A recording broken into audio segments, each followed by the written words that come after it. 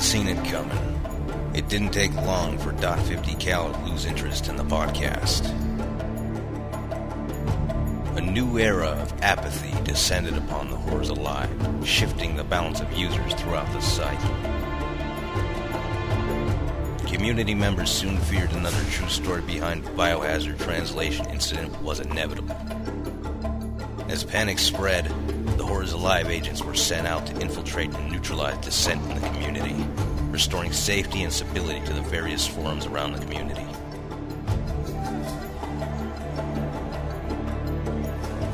Casualties continue to mount over the long days I have struggled. More and more I find myself wondering if it's all worth moderating for.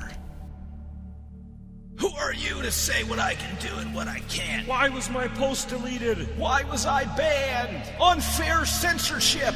Nazi moderator! Get down! Maybe one day, I'll find out.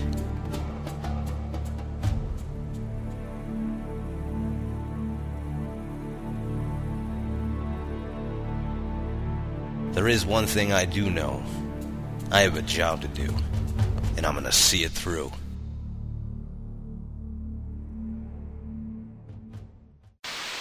This is RPD Dispatch. Anyone out there? Please answer. I've lost contact with Alpha Team. I need to know if someone's still out there. Please. Anyone. They're going to keep going and they're going to kill home. Hello everyone and welcome to episode 11 of the RPD Dispatch. I know we've been away for a while, but hopefully this one will make up for it. I am .50 Cal, also known as John on the boards. I'm joined today by Chris, better known as Alzair. Fair evening to you all. I'm also joined by Gene. Could you not use my real name? Really? Well, not the surname. Okay. I'm joined by Gene, also known as the Selfish Gene. Hi everyone. And I'm also joined by John, also known as Mr. Spencer. Alright. Rounding out is Random Wob. Top of the morning. And Stian Schultz. No way. Yeah, thank you for that intro. Okay, guys, so we'll open it right up with a sort of a different segment than before. What you been playing? Now, has anybody had anything? This could be Resident Evil or not Resident Evil, but what have you been playing since last podcast, or most recent, I guess we should say. Anybody want to go first? I'll go first. Oh, fuck. Let's go with Chris, because his voice is loudest. I've only been playing 2 games, both Resident Evil. One, Outbreak, and Resident Evil 5. Okay, well, we'll save all of them for later, because we have... I've been playing a game. It's this game where you get to shoot black people and steal their golds. Okay. Straight away.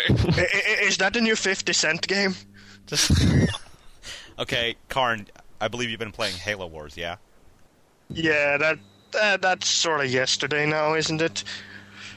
That was kind of like for the moment we don't talk about. It's still somewhat recent. Piece of history.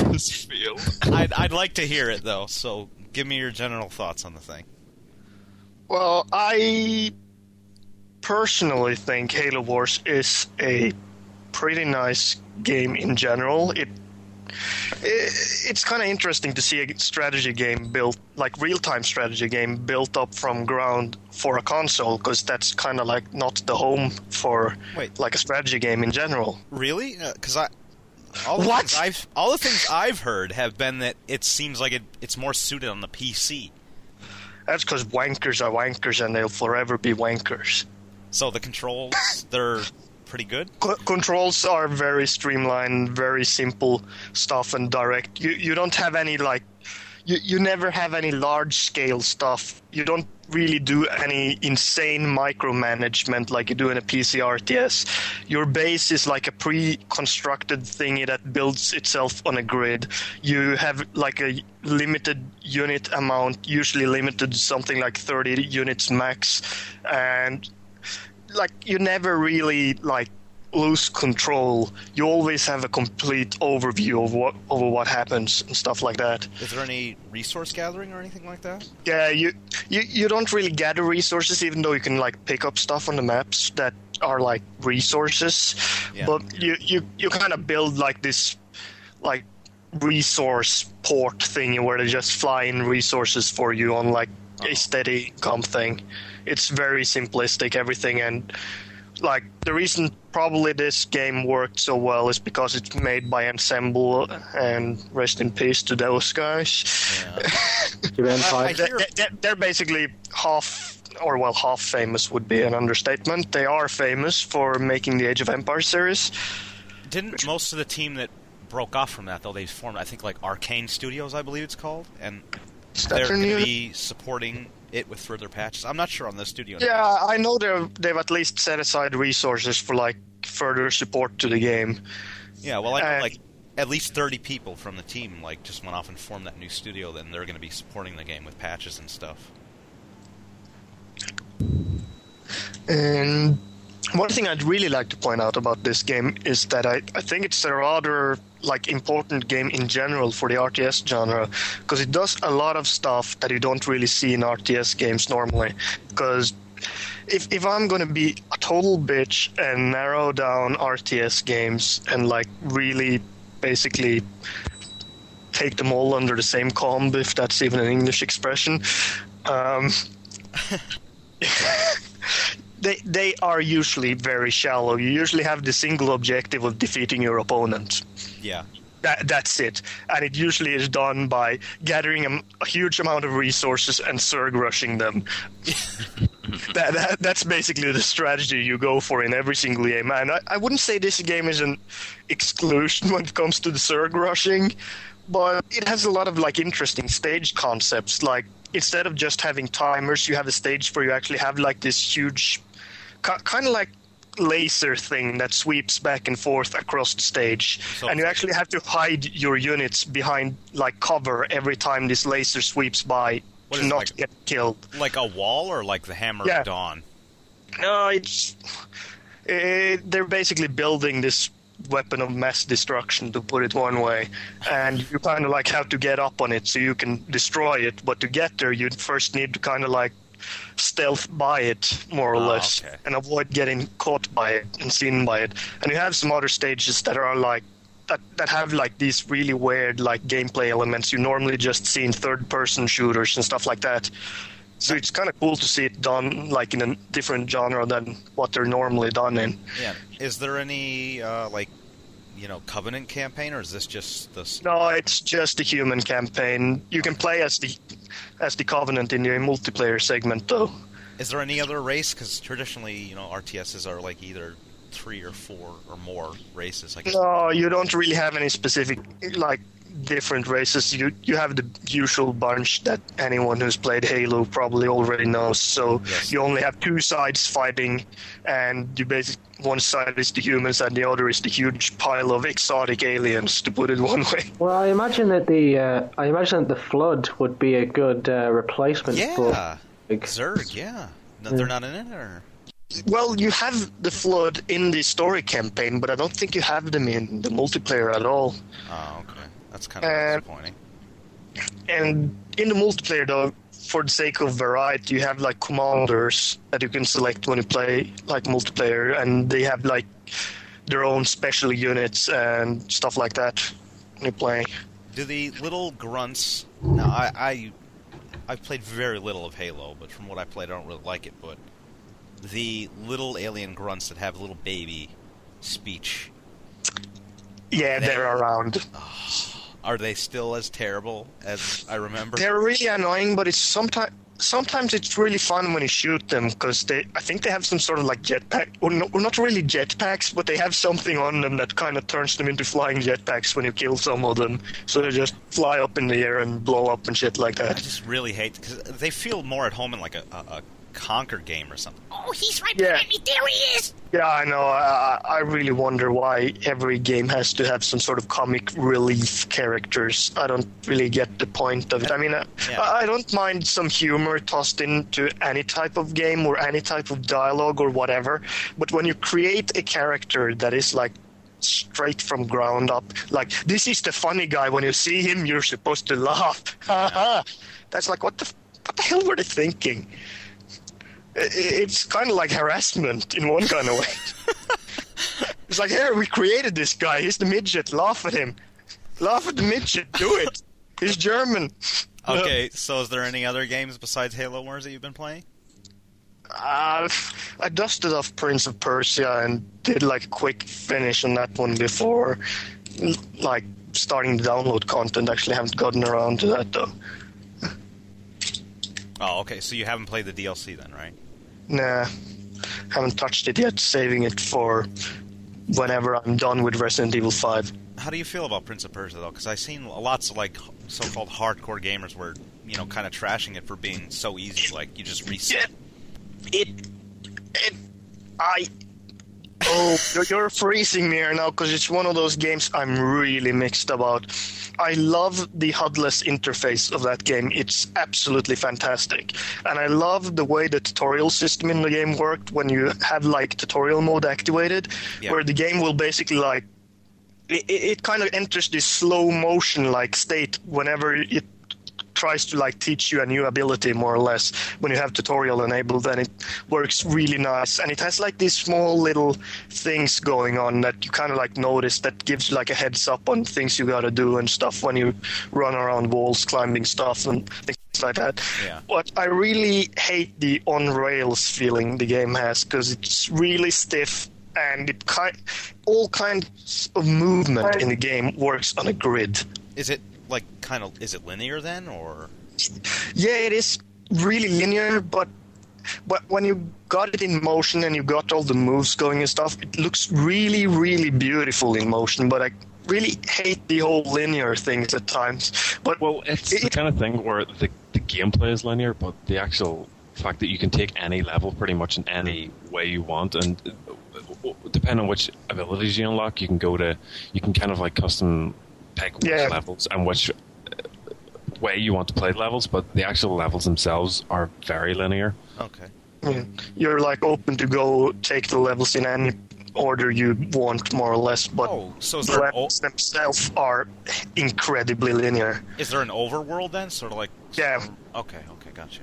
You got like a hub world, more or less, that spreads out to like the other worlds, and then you can either like walk through them, or you can kind of like walk to this core of the world where you like purify the area and restore it back to normal. Now, it's a big change from the previous games in the series, because you've always had, you know, fodder enemies, and in this one apparently it's just the bosses. Is that right? Yeah, pretty much. You have like a couple of normal like fight encounters that you have to. Pretty much only one per level, though. Yeah, there's usually one hiding somewhere in every level, and they sometimes respawn, I think. How did you feel about the boss fights? Because I hear it's just one-on-one combat. Is it satisfying? Yeah, basically, I like the whole combo system. It works really nice when you figure it out, and I don't like the whole infinite life thing you have going in the game, though. I really dislike that thing. It applies to the entire game. Actually, you have this system where you, like, if you mess up, you basically just get dragged back on track by your female partner. Yeah. And you also have that during fights. If you get beat up enough, she will drag you out of the fight, and the enemy will recover some health, and then you will continue the fight. Which can be really annoying in boss fights if you are kind of stuck with the boss and not able to beat him up. It's like every time you manage to take away some of his health, you get dragged out and he gets it back. Yeah. Okay, so you said you haven't tried the DLC, right? No, I haven't tried the DLC. I hear from a lot of people that it's kind of annoying because I guess lots of the hardcore gamers were saying, the game's too easy and all this, and I guess now the DLC, like, instead of setting you back maybe 5 seconds when you die, it sets you back like a considerable amount of time, like 5 minutes or something like that. And that might be so. Yeah, and I was listening to Patrick Klepek on the new 1UP podcast was saying how it was very frustrating for him because I guess he just wanted more of the same, and what he got was basically like, like I guess you could say like the Super Mario Lost Levels equivalent. Oh yeah. Well, I'd say the game it's not really as easy as people say it is, just because you can like always be brought back to life. You still have to like master the controls more or less. It's not the most complicated task in the world, but still you got to do it.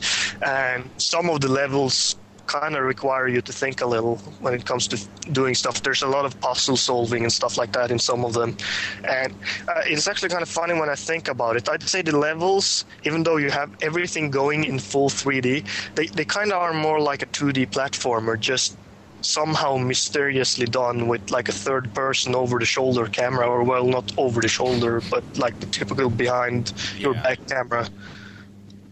It's kind of funny actually to see it in action. Okay, so anything else, Karn, or can we move on to John? Yeah, I'll just say the ending was a bit open, and I guess that's why they did the download content to like, for those who weren't happy with the ending the way it was. I'd say it's a pretty nice ending, and the game had a pretty nice announcement trailer also with like the whole song, whatever it was called, Breathe Me or something. I don't want to spoil anybody, but apparently that really doesn't, tie up in the DLC, so... Oh, sweet. Yeah. I guess so. If you're looking for a story conclusion, probably not your cup of tea there. No, I'm just looking for something that'll make my carpets this thick. Okay, John. Now I think you wanted to talk about Killzone, right?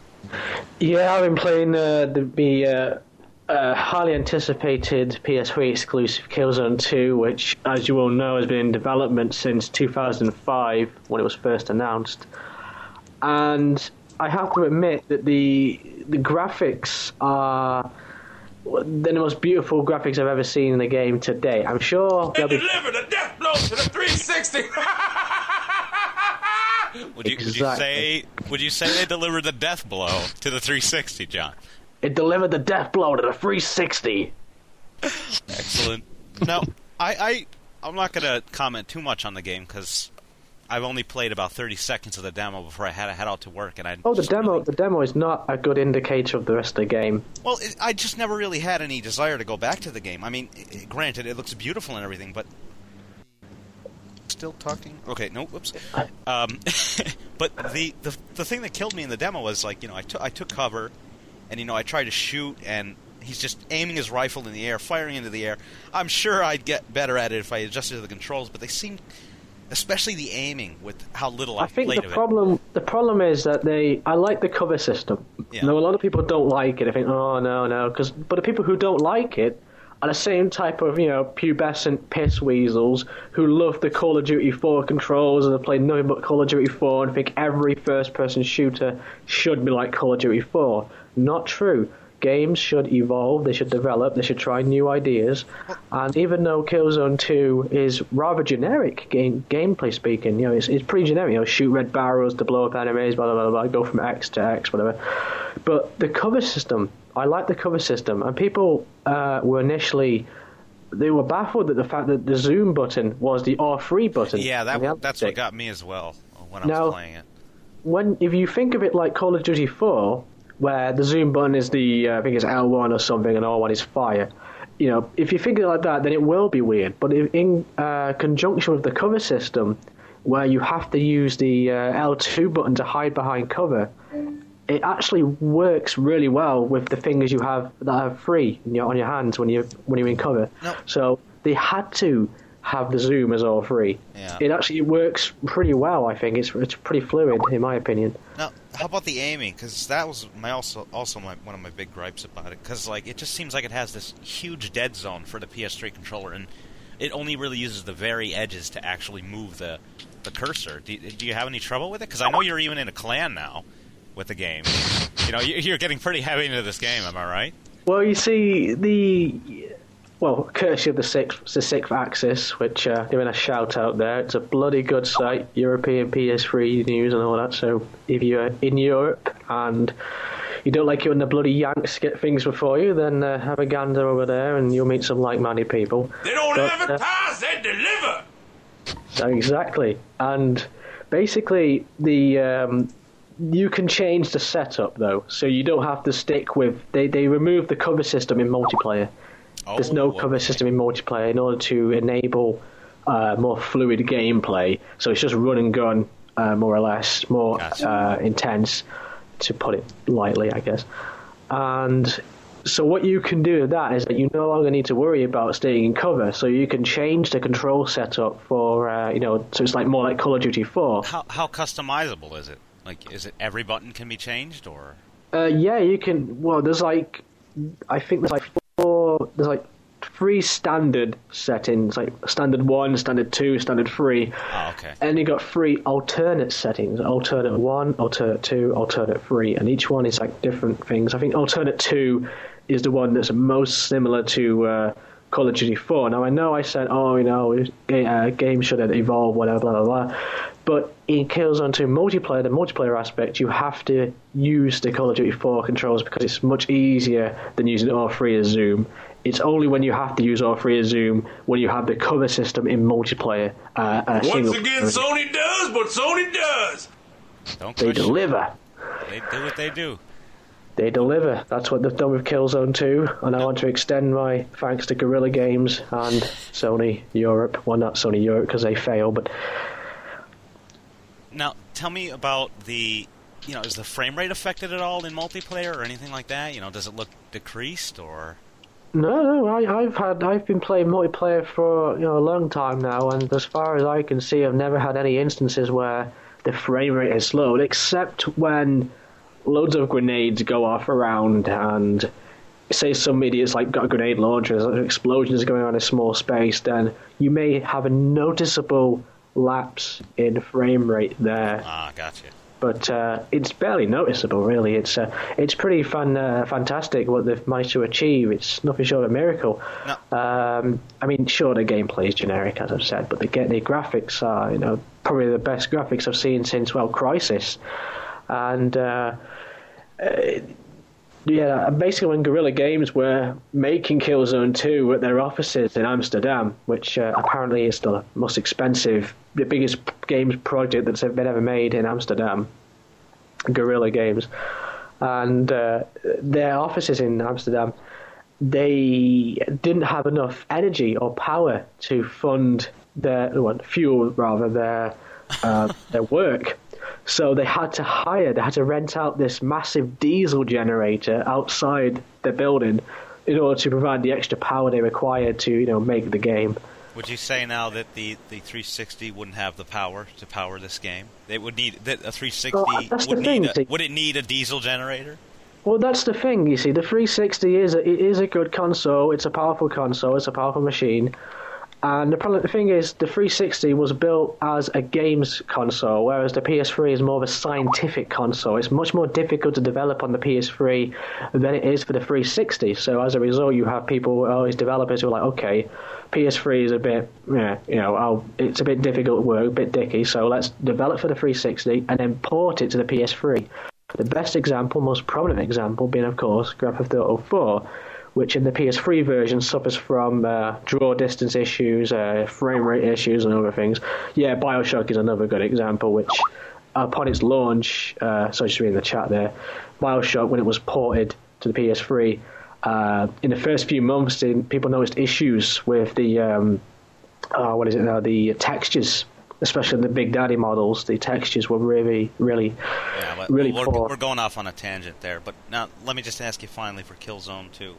Now, would you say that the 360 fans who are, slagging it off and everything, saying, it's not good, Call of Duty 4 or Gears are better.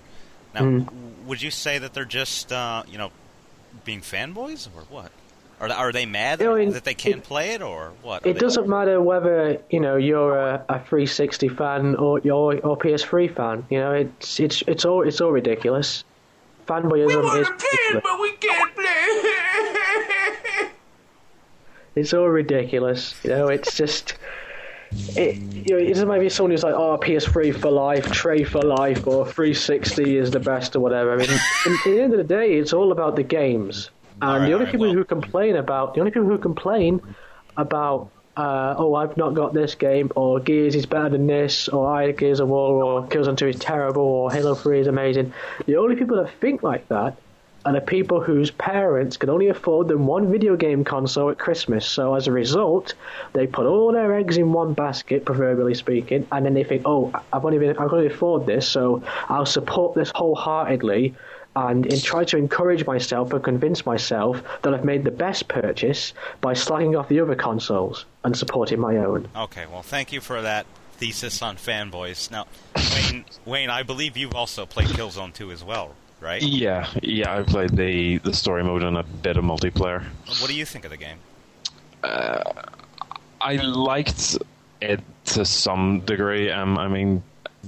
It really is a good shooter, but there's just some things about it that, for example, the cover system, it definitely is good to see more games adopting it in first person, but I still don't think it's the best use of it. Like, as random as a title it is to bring up, but Medal of Honor Airborne from, I think that was last year it came out, a game a lot of people skipped over based on the name and, another World War II shooter, but it had a similar cover system which I felt worked a lot better. And just stuff like that, and it definitely is graphically amazing, but I kind of can't help but feel it's more effects than proper. I don't know, just like it seems superficial, doesn't it? Yeah, it seems more of a game that it looks better in GIFs than it does in motion. Just to add to that, there's no story to the game. There's no story, which is a damn shame, because if you go to the Killzone website and you look at this, they've got a huge, extensive timeline and past history, and I've read through it, and it's actually, it's pretty fascinating. It's interesting reading. I was like, why is this not in the game? This is good stuff. This is good material. It reminds me, in that regard, a lot of Resistance. Like Resistance 1, it was okay. It was a launch title. It was the only thing PS3 fans had, and then the second one came along. It was just complete trash, and it just ruined this, huge backstory. I remember before the first one was launching, they had this huge, timeline going back to, the 20s. This huge, detailed timeline about everything. And, the Chimeran virus seeping out of Russia and everything. It's just trash. I think they kind of just overlooked all of that with the second game. They were like, we'll just retcon all of that stuff. But the going back to Killzone 2, though, and this is the last thing I want to say about it before we move on. Okay. Going back to the storyline, the website it's information about because we don't even know why the ISA and the Helghast hate each other so much. All we know is they're invading because they invaded Vector, blah blah blah blah blah blah. We don't have any information about them, no knowledge, and it's a shame because there's so much potential there. I think Edge magazine put it best in their rather controversial review. Did he fail? I think he's dropped. Failed. But Edge magazine put it best. Okay. And with that, we move on. No. We'll go back to him when he comes back on. Okay. I'll collect my thoughts on Killzone 2. I'm not editing this out, by the way. We're just going to keep this going because I'm sick of editing. But Wayne, a bit on the story. Do you think they maybe could be saving that for it seemed to me sort of like they didn't really explain why the Helghast or whatever were sent off, to another planet. Could it be possibly that you're really playing as the bad guys? Oh no! Well, it seems like that way. At first, that's what I was thinking. It's going to be that kind of twist, but I don't really think they are. But the end is definitely setting it up.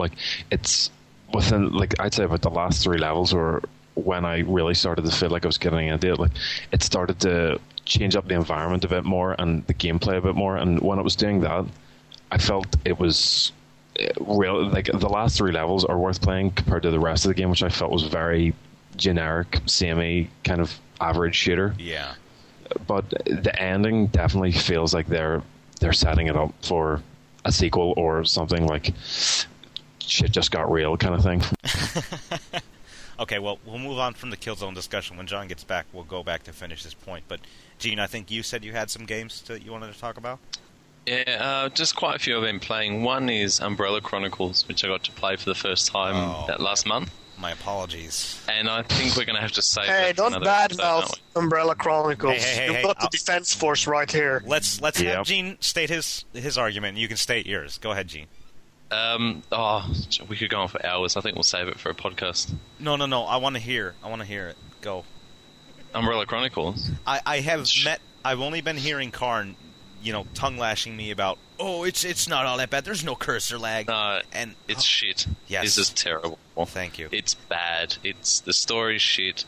It's Resident Evil. What do you expect? It's not too difficult. It's just that if you pick the wrong weapons at the start of the level, and then you got to go back, but you upgrade the wrong ones, and I didn't think I was going to have to justify all this. I've done it. I'll have to look at what I wrote on the forum and stuff.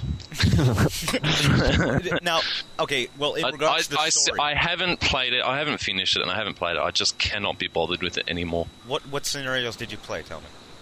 Up to where Wesker fights the 2 tyrants. That's where I couldn't pass, and I figured to pass them I'd have to play the same missions on an easier difficulty to get more stars to upgrade guns to kill the tyrants. And I thought, fuck, I just cannot be bothered doing that. Have you beaten the RE3 one? Yeah. Yeah, that Nemesis fight, pretty fucking terrible in my opinion. Jesus Christ. Oh, that wasn't too bad, I think. Oh, fuck you. I don't know what difficulty. I don't even remember the difficulty levels on it now, but I remember. I just played on normal. Terrible time on that, but okay.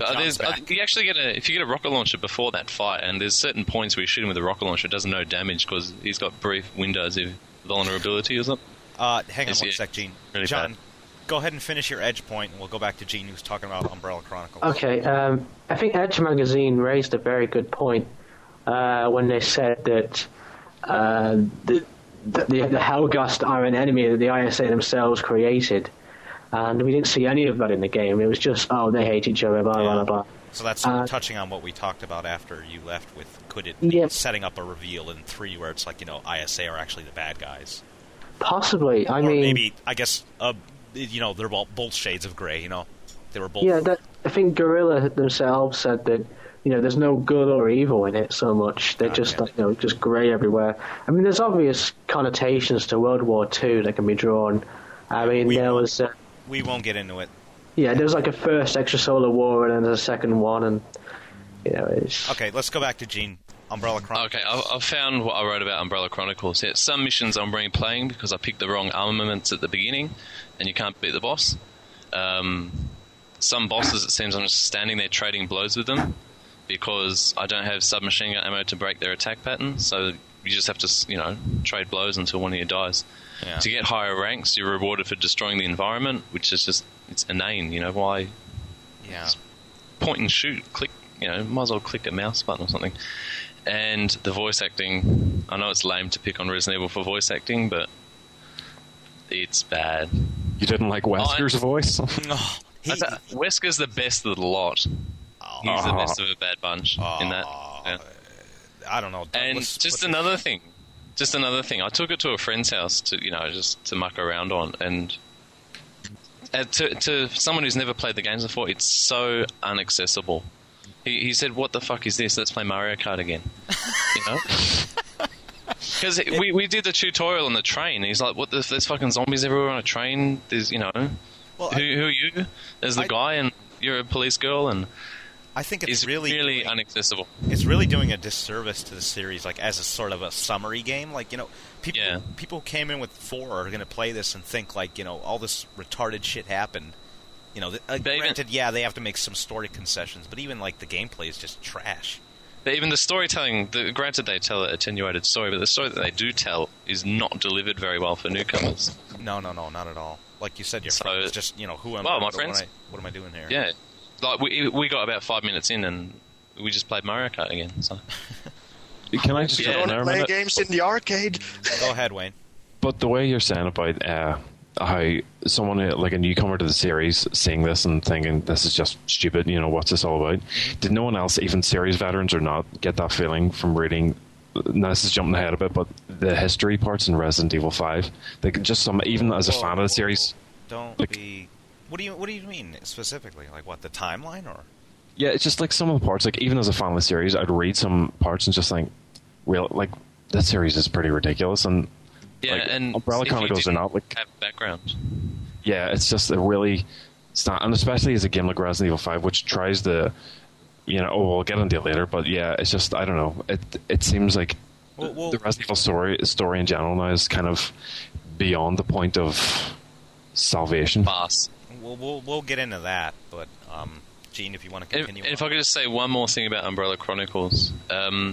Sometimes I spend especially those 2 tyrants, I spend it's like 5-minute long level and then 15 minutes trying to bring the boss down, and we're just cycling this one pattern over and over and over and over, and I'm chipping away at their health, and I'm there 20 minutes on a boss, and the pattern variation, each pattern cycle would be like 2 or 3 minutes, so you're doing the same thing 10, 15 times over to finally kill them. It's really, really... Yeah. So I'm not playing that anymore. I turned it off. I'll probably find a save file with everything unlocked and just play for the story. I can't be bothered with it. That's what I had to do in the end. Honestly, that's what I did too. Yeah. What else? I've been playing Uncharted.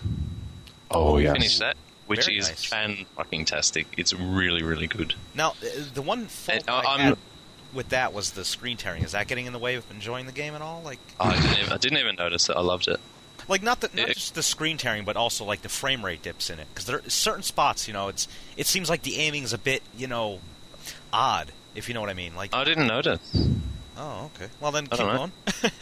But yeah, I thought it just really, really good. Very fluid gameplay, especially with the cover dynamic. Even I know if you click the left stick, that say you're looking over, Drake's right shoulder, so he's on the left. If you click the stick, the camera swaps side. So Drake's on the right side. Oh, okay. He's still right-handed, but you get a different right. Yeah. And when I found myself playing Resident Evil 5, clicking the stick, and it does nothing. What else had that? Dead Space, was it?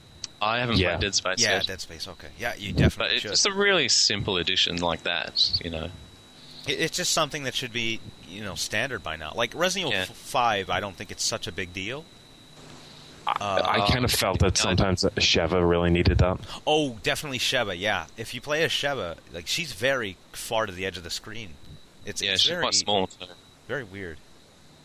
But anyway, I really enjoyed that game. I think I only paid about 25 Australian dollars for it, so it's like 15 US. I think it's on the greatest hits now, isn't it? Yeah, I think it dropped. I was pleasantly surprised with my investment in that title. It was a lot more than I expected. Really, really great. Definitely looking forward to the sequel as well. Yeah, really am. And what else? Just a quick thing that John mentioned about the delay between American and US releases. Yeah. So American and European releases. I've been playing on the Wii download, Virtual Console. That's what it's called. The Super Mario RPG, which was never released in Europe, and it's sort of the grandfather of all your Mario and Luigi on your DS, so that was Game Boy Advance. Mario and Luigi 2 on DS, and they're really great games. I don't know if you played them. If you like Nintendo and Super Mario, they're really, really charming, and they really refer back to the history and stuff. What do you think of the game? Does it hold up, after all these years? Well, this is meant to be one of the best games of the SNES era, and it was never released in Europe until it hit the Virtual Console. I didn't even know that. That's unbelievable. So this game, I think, holds the record for the longest delay between American and European release, and it's like 14 or something. What was it? License issues or what? No, I don't know. It's probably because the probably game 60 came out in hertz conversion thing. Sorry, go ahead, Car. I think it might have something to do with the game coming out in 97 or something, and by then the other platforms had pretty much set a good solid foot in Europe, the Nintendo 64 and the PlayStation and also the Saturn for those countries that actually had the Saturn. Gotcha. But yes, it was about 14 years after the US release that we finally got it. So and it's also I think Square. I'm not a big Final Fantasy fan. Square Enix, whichever one of them did that. Yeah. It was Squaresoft. Squaresoft, okay. So it's sort of... I guess it's... And I'm not a massive fan of RPGs unless they're really basic entry-level ones. And this one's... It's okay, but it's not as good as the later RPGs. But it's still fun. I mean, I'm enjoying it. I have fond memories. I haven't played it since, it came out back in 97 or whenever. Yeah. But I should actually... I should say, when I was living in Japan, I got to...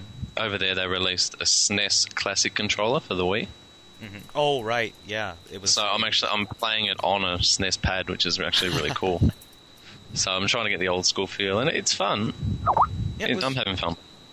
Yeah, Karn says it was 96 when it came out. But 96, yeah. I remember it being such a good game that, when I was a retarded little kid, I had this little, cheat code book, and I filled all the Mortal Kombat moves and codes and everything, and in it was also my exclusive review of Super Mario RPG, where I pasted, magazine screenshots, and I'm like, this is awesome. A very good game! I'll have to scan it in and post it on the thread here, because it's pretty hilarious, actually. You still got it? That's fantastic. Yeah, I found it, and I'm like, oh god, it's like John Sutton's code book, secret code book. Copyright Code Masters, or whatever the hell I named it. God, there you go. I'll have to have a look, because I'm not stuck in it, but I'm just going through slowly. Yeah, but what else have you been playing? And Resident Evil 5, of course. Okay, well, we'll save That's about it for me, yeah. Okay, Wayne, do you have anything you've been playing? A few things, mainly Resident Evil 5, but we'll get to that later. I picked up Broken Sword, which is pretty hardcore. It's been re-released. It's an old adventure game, was released on PC, PlayStation, back in about 96. It's been re-released in a director's cut for the Wii and DS. What? And yeah, it's pretty much Ubisoft is publishing it, Revolution develops, but it's pretty much had no news, not being advertised anything. Is this like a DLC or like Virtual Console? Or what? No, it's a full retail game. Oh, okay. Broken Sword is a game that I really, really love. I wouldn't be afraid to say it was my favorite game of all time. It was just one of those games that at the time, especially for 95, 96, the story, graphics, the voice acting, everything was amazing for the time. Playing it now on Wii is kind of it's showing its age. It's still very charming and stuff, but it's I don't know. There's a lot of go ahead. Is it a remake, or is it just the actual PS1 or whatever graphics? It's part re-release, part remake. They've added a lot of additional. Yeah, they've added a lot of additional content in, and they've ported the PC version, which had quite higher graphics compared to the PlayStation version, but it is showing its age now, to be honest, which is kind of disappointing. And especially the additional areas now, where the voice acting there sounds so clear and clearly modern day recordings, and then it goes straight back within a voice clip back to the original recordings, which sounds so bad now. It's pretty strange, but I definitely say for anyone who likes any of the older kind of LucasArts era, Sierra era adventure games, it's definitely worth a pick up. It is a fantastic game. The only other thing I really want to mention is Silent Hill on PSN has been released. Whoa. Yeah. It's Europe only, or? Europe only at the minute. I think there's rumors that America is getting it within the next month. Yeah, right, dude. The last PS1 game we got was a year ago. But yeah, it was quite nice that no one even a few people had suspected. I think Romby and a few other people had posted on the forum that the BBFC had rated Silent Hill again, and a lot of people were confused as was it a remake, was it a re-release or whatever. So it's pretty clear that's what it was now, but nice to see it kind of just went up as a surprise thing and is emulating. Yeah, it's emulating great on PlayStation 3 and... Whoa. Isn't there there's that one bug I know in the... they must have patched it, because whenever you fired a handgun or any kind of weapon... the sound? Yeah. Yes. Occasionally it happens, but it's Oh no! What are they doing? But in an entire playthrough, it happened twice. That doesn't stop, though. It doesn't stop. It did for me. I just went into the pause menu and came back out, and it was gone. I can't believe they released that like that. But it is a pretty horrifying sound. Seriously, it's like... Oh. Strangely, though, it doesn't happen on the PSP version, or when you put it over to the PSP to play there. Yeah, it's only a PS3 specific issue. It's very weird. And thankfully, the PSP version emulates at the right speed, because a few people had released pop station hacks of it, and it emulated way too fast. Like, it was trying to run at 60 frames or something, and it pretty much Harry was running at like way too fast. It was unplayable. So thankfully, it emulates at the right speed. But other than that, a few other pieces like Mad World here and there, but I haven't really played them enough to speak of them yet. Stop slapping your fingers, Wayne. Clicking. So nothing really else? No, not really. Okay, well, this will be weird because I'll be interviewing myself. So, John, I hear you've been playing Left 4 Dead. Yeah, I've been playing Left 4 Dead. But, yeah, I've been playing Left 4 Dead on PC for quite a while. Karn, turn your mic off because I'm getting feedback. Left 4 Dead's pretty cool, guy. I think Left 4 Dead's a pretty cool game. But there's not really all that much to say about it. You know, I will say that good games, you know, with good partners are a lot harder to find now. Just randomly joining a quick match, because it's like, there was a Steam sale not too long ago, and where it was like 50% off or some ridiculous amount like that, and that pretty much, I think Gabe Newell was quoted as saying, like, you know, sales over the previous week jumped like 3,000%, and that like more people bought Left 4 Dead than that have, you know. I don't know the exact figure, but he basically said the user base has been expanded exponentially. So, like, that's ridiculous. Yeah, it really was, and it really showed because, you know, a lot of the guys I play with were wondering, you know, what the hell is going on, because like we've just been finding these scrubby matches where, like, you know, they'd come out of the you know, the door, and then just we'd instantly pounce, and they never do anything. You know, like once Boomer Bile hits them all, they just sort of run around with chickens with their heads cut off. They don't know that, you know, the hunter is on their buddy right over there to the left. And it's just caused me to degenerate into, like, you know, griefing, because, you know, you can't get a good game unless you actually arrange something with people you know. So now, like, whenever I play, I'll just, you know, get some, you know, audio, maybe like Trey PS3, you know, 360 Death Blow, and just play that while I just make a break for the very exit. And that's like the only way I could get my fun from the game now. Like, see if I can make it. Yeah, basically just see if I can make it alone all the way, while my teammates are back there, you know, getting scrubbed up because they die instantly at the right out the gate. But and in fact, it's gotten really bad. Like, the fact that I find that there's more and more children playing the game, which is really disturbing. I'm talking like really young kids.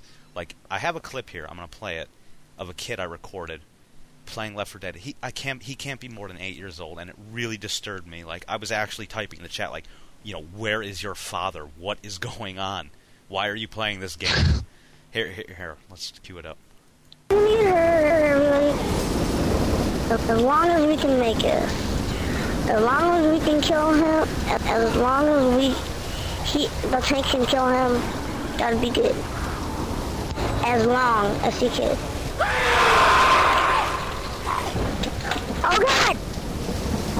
Oh God, I was gonna get Francis and then get him die, and then get the other ones, and then get him to die, and then stuff like that. Oh, what the frick? Hope I be a tank this time. Hope I be a tank. Oh God, here he comes again, being the... Wow. Okay, how's that? So at this point, you know, we respawned, and, you know, I'm there still typing, like, what are you doing? Why are you playing this game? And he's not responding. Were you taking orders from him? No. Nobody was. Nobody was taking him seriously. But at this point, I just had, I couldn't, my mind couldn't comprehend it, and I had to TK him. Good. Check. Everything's checked. Everybody ready? Oh, stop. Okay, I'll stop. And at that point, you know, he just shut up and wouldn't talk anymore. But it just really disturbs me that, like, these yeah, he did say ow ow. But, ow ow. But it just really disturbs me that, you know, like, when I was a kid, yeah, like when I was 12, I played Biohazard, Resident Evil, whatever, on the PlayStation, but that wasn't a multiplayer game where you had the fan base that Valve is associated with. There's a lot of assholes in it. So these people, and I guess you could lump me into that for TKing him, but still, I'm talking really nasty folks. Mick spam? Who do much worse things over the microphone. But it just boggles my mind where these fathers are. Are we going to have, is the generation being raised right now, that's becoming, adults? Are they going to be letting their kids play, multiplayer games online? I think it's more bizarre that a kid that age is honestly playing a game like that on PC, on 360 or something. It wouldn't surprise me as much, like Call of Duty. Yeah. So it's obviously the father, garnering him and being here, the PC superior platform. But, why? There's your babysitter. He's on the headset. I think that's what... It's genuinely scary when I come across that, and it's becoming more and more common in the game, and it's very disturbing. But... Okay, beyond that, I guess I guess that might be a downside of digital distribution, and that if they can steal Daddy's credit card, then away they go. I don't even think it was that. I think the guy honestly just let his kid play. Well, did you see what the account name was even? Well, don't say it, but was it an account name a kid would have or an adult? It seemed more like an adult name, like he was playing on his father's account, but still. But is there ratings enforced? I guess if you've got a credit card, then you're the legal age to play. Well, if the father buys it on his PC, then he can play it through Steam. But I guess even American retail ratings, I'm not sure how they're enforced and what you guys have. I think it basically goes on the Steam account, but again, the kid could just bluff it, Yeah. Yeah. Anyway, getting past that, there was just a recent patch issued. Because let me tell you, this game hasn't had the best, patch support, and I think the large thing to blame about that is the fact that it's also out on 360. Now, and they're trying to keep them going at the same time. Yeah, that's basically what they're doing, and they're trying to, they don't want to leapfrog Microsoft's certification department, which I'm sure, as Karn knows, is notorious for being very long in their process. If something gets stuck in the loop, he gets stuck in the loop, to put it one way, I guess. But to give you some backstory on this, there was several serious glitches in the game. One of them was a hunter could, if he looked straight down at the safe door exit, he could just leap right through it and get the survivor in there. Another one, oh god, there's so many, I'm even forgetting them. There's basically points where, as a smoker, you could drag someone and they just, insta-fall. They wouldn't even, hang onto the ledge. There's just tons of stuff like that. And they've been mostly good about patching that stuff, but it's just taken them very long time. Well, see, I don't even know if it is the 360 thing, because at the very start of the game, there was a lot of glitches. I know on the first scenario, the last map on the rooftop, there was the point onto the stairs that everyone started to really use. Under the ramp, yeah. They just get under the ramp and... Well, they patched that on the PC, and then it still took about another month or so before they patched that again on 360. I know that, but in between that time, though, they released some press releases that said they're committed to releasing patches at the same time. But some guy did a breakdown of the patch difference between, Team Fortress 2 during that time and Left 4 Dead. And TF2 got 14 patches, Left 4 Dead got 1. So it was pretty clear that the game was getting neglected quite a bit, because the game was nigh unplayable with all the glitches that were there. Everybody was glitching. In fact, the biggest glitch was, if you spawn in as a hunter, you could quickly go to spectator and then back to the infected team, and you could just spawn 4 or 5 hunters just waiting there, and they could just insta-pounce when the survivors came around the corner. That was a huge thing. Another one was that you could break the door in No Mercy... 3. 3, yeah.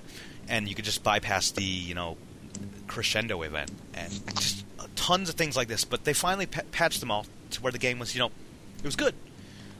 It still lacks a mute button, which is why I mix spam, because there's no way to stop it unless you turn off all audio from all transmission, which is really bizarre why they haven't added that yet. But anyway, now they're starting to really sort of cater to, I hate to use the term, but newbies, where there used to be this feature where if you set yourself on fire as a hunter and you pounced on someone, you'd get extra damage because it's doing fire damage as well. The trade-off was, you're taking damage, so you're going to die quicker.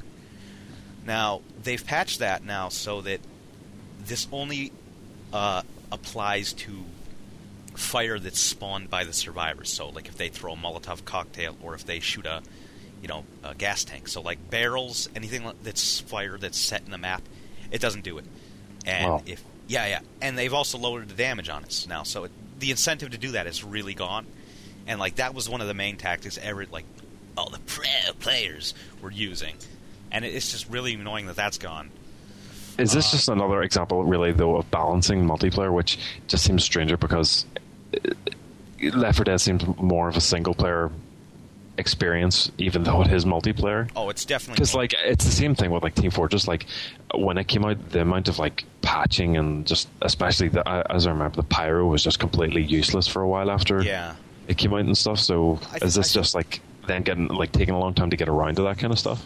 I hope, honestly, I hope they put it back the way it was, because as it stands now, like, a competent survivor team can pretty much always escape, if without this hunter thing.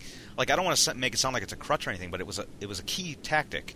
Now, other things, though, that they've done well with the patch is they've fixed the smoker tongue, because originally it was fine, he could pull pretty much anywhere. Then they patched it to where, like, you had to have the cone on them, and if a zombie or anything got in the way of that, you wouldn't be able to drag them, and that was a big issue because zombies are always on the survivors.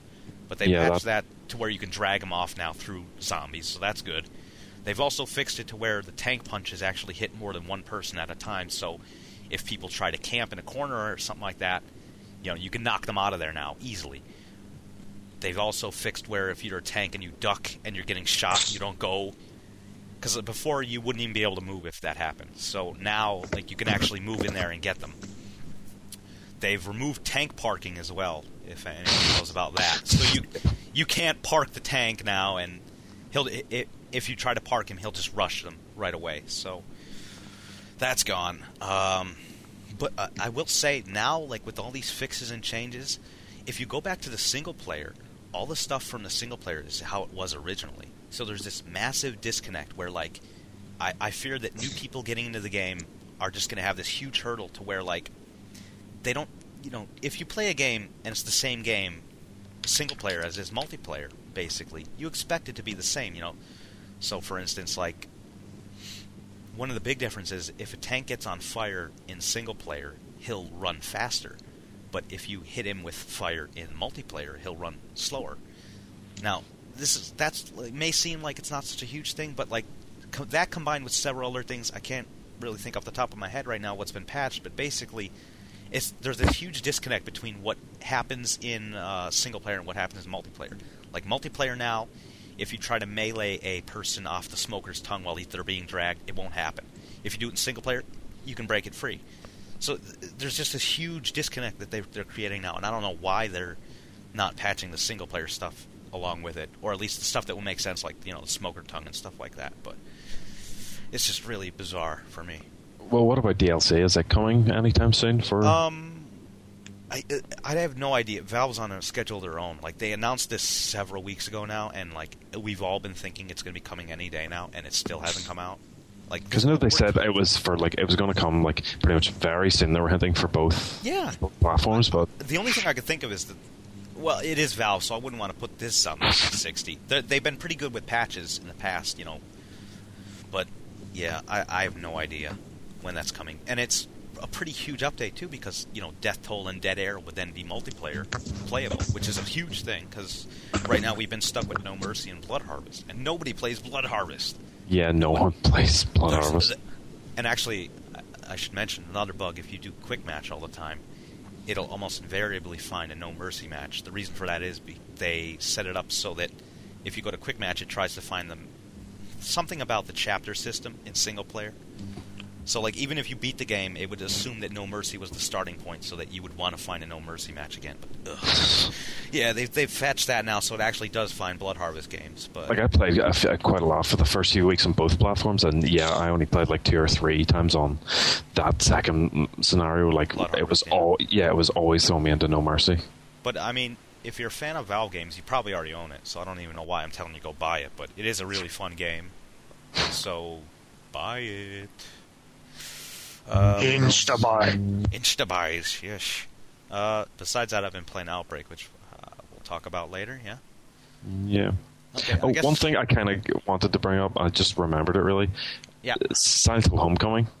Finally, properly played it, and just kind of wanted to say, like, even what your thoughts were, like, because it was quite a little while ago that you played it, and like Europe's really just got like last month, so.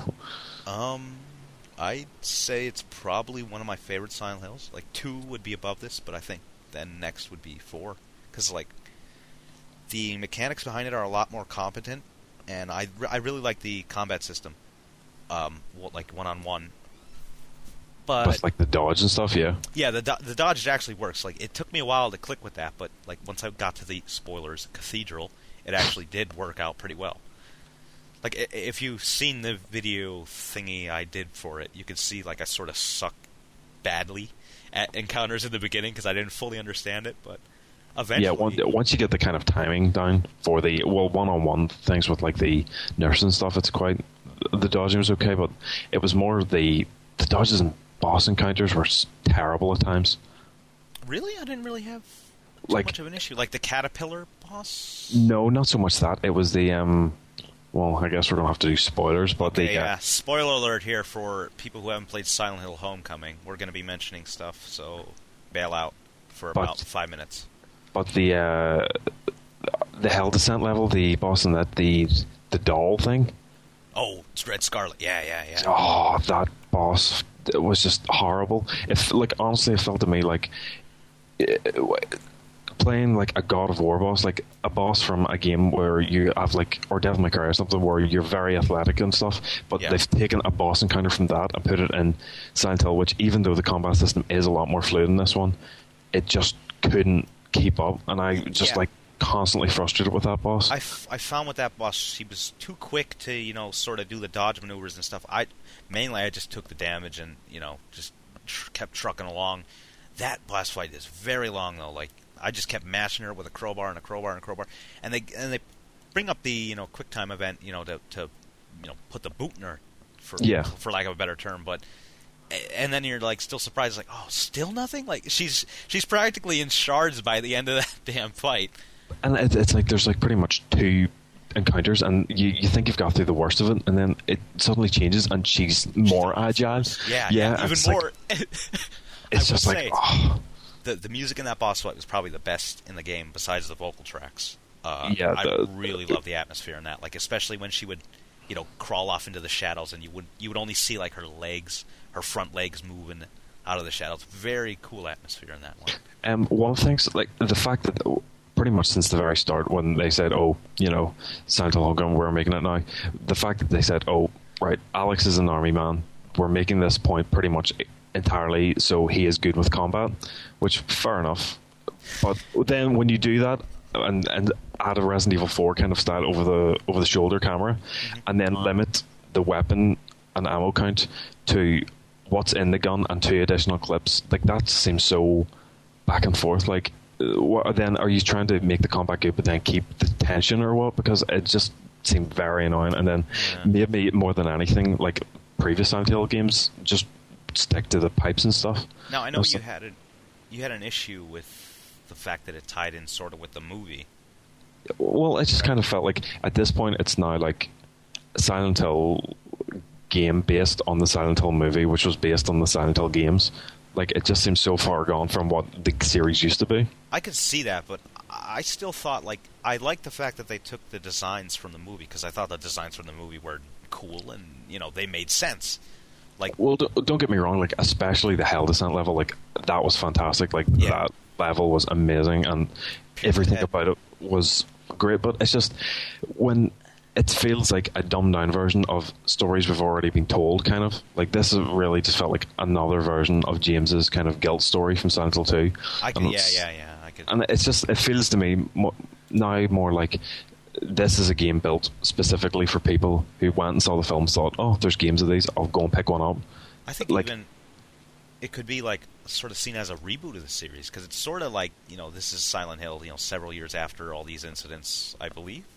Yeah, I believe it's modern day, pretty much now. So it's like sort of setting it up that, now... Oh, Jesus Christ, I can't even remember the ending. Okay, yeah, I do. But it just sort of seems like it's setting it up like this is the first Silent Hill, and the town's still fucked up. It's all okay, guys. And even expanding upon that, like you would find all these drawings a lot, and they.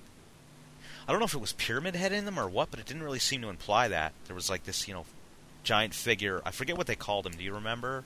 The Boogeyman, I think. Right? Yes. Well, that's what they called Pyramid Head in this game, I think. Oh, okay, really? I think they referred to him at one point like that. But, yeah, it's just... I don't know. There's also some things like... in the park, right opposite your house through the wall, there's like a little child's playground. Yeah. And that's where you find one of those things. And you also find a newspaper clipping about some guy who killed a bunch of children or something. And you never hear anything about that guy again. So it's like... I'm wondering if it's sort of setting it up like, how Walter Sullivan was mentioned in Silent Hill 2 Graveyard. But it was there was a few parts like that where it was like, and especially some of the parts where it was calling back to the old pieces in the series, like there you find a diary late in the game about how Douglas Cartland, the detective from Silent Hill 3, went on to pretty much expose the Order, and just stuff like that was like, oh, like that's quite a neat feature. But I don't know, it just seems so far removed from some of the other stories that I don't know if I kind of wanted it more to tie in or not, but there was just some parts, and overall, it kind of, I don't know. Yeah, I could see that, but overall, I thought it was quite good. Fair play to them. You didn't really like it, or? It was all right, but it's just, I don't know. As a Silent Hill game, and as someone who's just so fucking overly fanatic about the series, it was kind of a bit disappointing. I can see people like yourself who aren't as big a fan as the series probably liking it more than I did, because I'm going in specifically probably waiting to be disappointed. No, not enough Japanese for me. You fucking know it. Troll. I'm not trolling. All right. Well, getting away from that, then I guess we'll take a break here because we've been going an hour. So let's take a break, guys. Okay.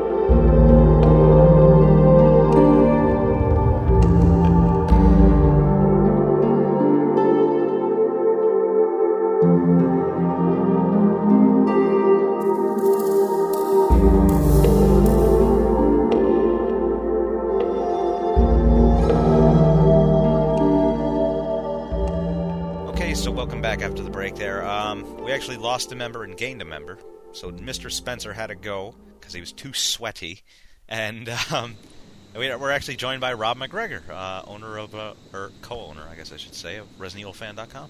Hey, Rob. Hey, how's it going? Hey, not bad.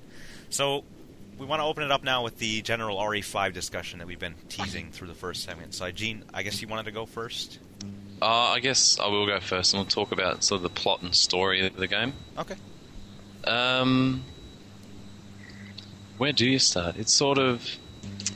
overall, I found the plot to be really rather shallow. In that, I guess you look at the game in sort of three movements, and the first one is to find Irving and stop this deal. Then the second movement is to find Jill, which I don't think was really substantially explored, in that Chris just sees her face on a PDA. He's like, gotta find Jill, gotta find Jill, gotta find Jill, gotta find Jill. Adding to that, I think that seemed a little tacked on to anybody, didn't it? To anybody else? What the whole Jill being kidnapped, because there's no foreshadowing of this in any title previous to this. Yeah, it's just all of a sudden she's kidnapped or presumed dead or whatever. As I said in a post, can we rename Jill MacGuffin? Because that's all she... are you guys familiar with that? I'm not, but I just pity laughed you. So no, MacGuffin, the filmmaker's term, in that it's a plot device, and that's all it is. It's for the sole purpose of forwarding the story. Okay. And then usually forgotten about later on, and that's pretty much what Jill is in Biohazard 5. But touching on that, like, I hate to get into the argument, but like it seems like, you know, early trailers just really only showed Chris and as Karn said earlier, you might be able to chalk that up to just that they wanted to keep the reveal under wraps. But do you think it could possibly, Jill could have been the partner originally? Because honestly, the story seems so bizarre and tacked on, even for a Resident Evil title. You know, like a pendant on her chest is making her mind control, wearing a bird mask and a cloak. It's like, what? Like, honestly, the whole premise of it seemed really bizarre. If I can just go back and say it's the story of 3 movements. Let's find Irving, get Jill, and the third movement being get Wesker. If you sort of took out the second motivation, which was to find Jill, and you had Jill from the beginning, and it was find Irving, and then Wesker's behind it, or kill Wesker, you could sort of have that story without the Jill side story thing. Yeah. Drive that second act of the piece. And I don't know if it's a popular thing to say. I'm not sure. To differentiate with whether co-op was in the game from the beginning or whether Sheva was in the game from the beginning, I think they may or may not be. I don't think they'd be the same thing. Yeah, true. I think co-op may have been in from the beginning, but Sheva may not have. I'm beginning to lean that way as well. Like, just I was just going to say, I think another thing that kind of, I guess, adds credence to that is that Sheva's story is very, very weak as well. Like, it's probably the least thing that you learn. You learn very little about her at all in the game. Yeah. And she's there only as this kind of a setup at the start for Chris being there. He's got a partner. That's it. And then she's basically just there to talk to him the entire time through the game and nothing else. Yeah.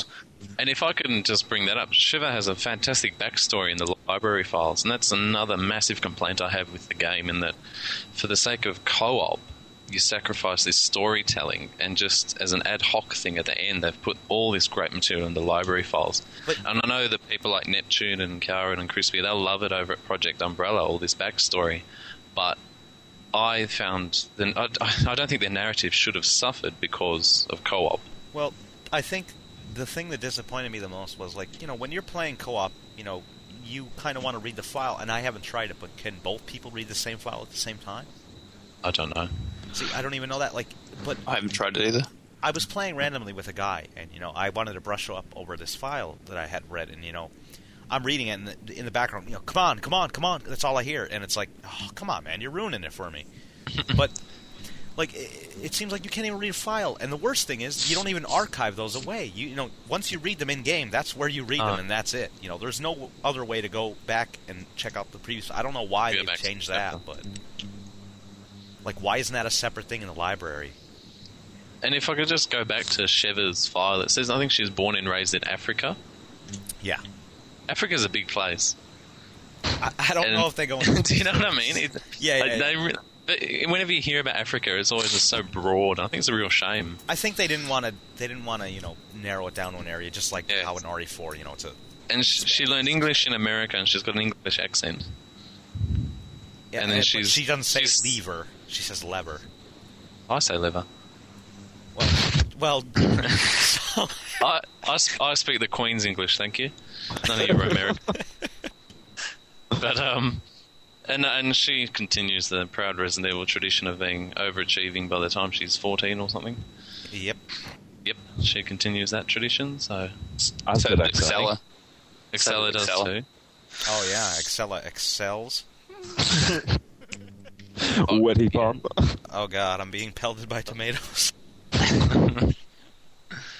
But I found that not disappointing. I just thought it's a shame that the narrative has to suffer because of this new gameplay.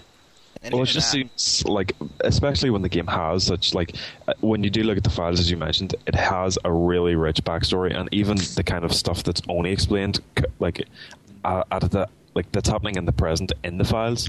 It's like, why was this really rich story and backstory not included at all? Like, it's especially in Resident Evil. Like, this game has pretty much taken the template of Resident Evil 4, which did have a lot of files and did explain a lot during game. Like, why were they taken out at all?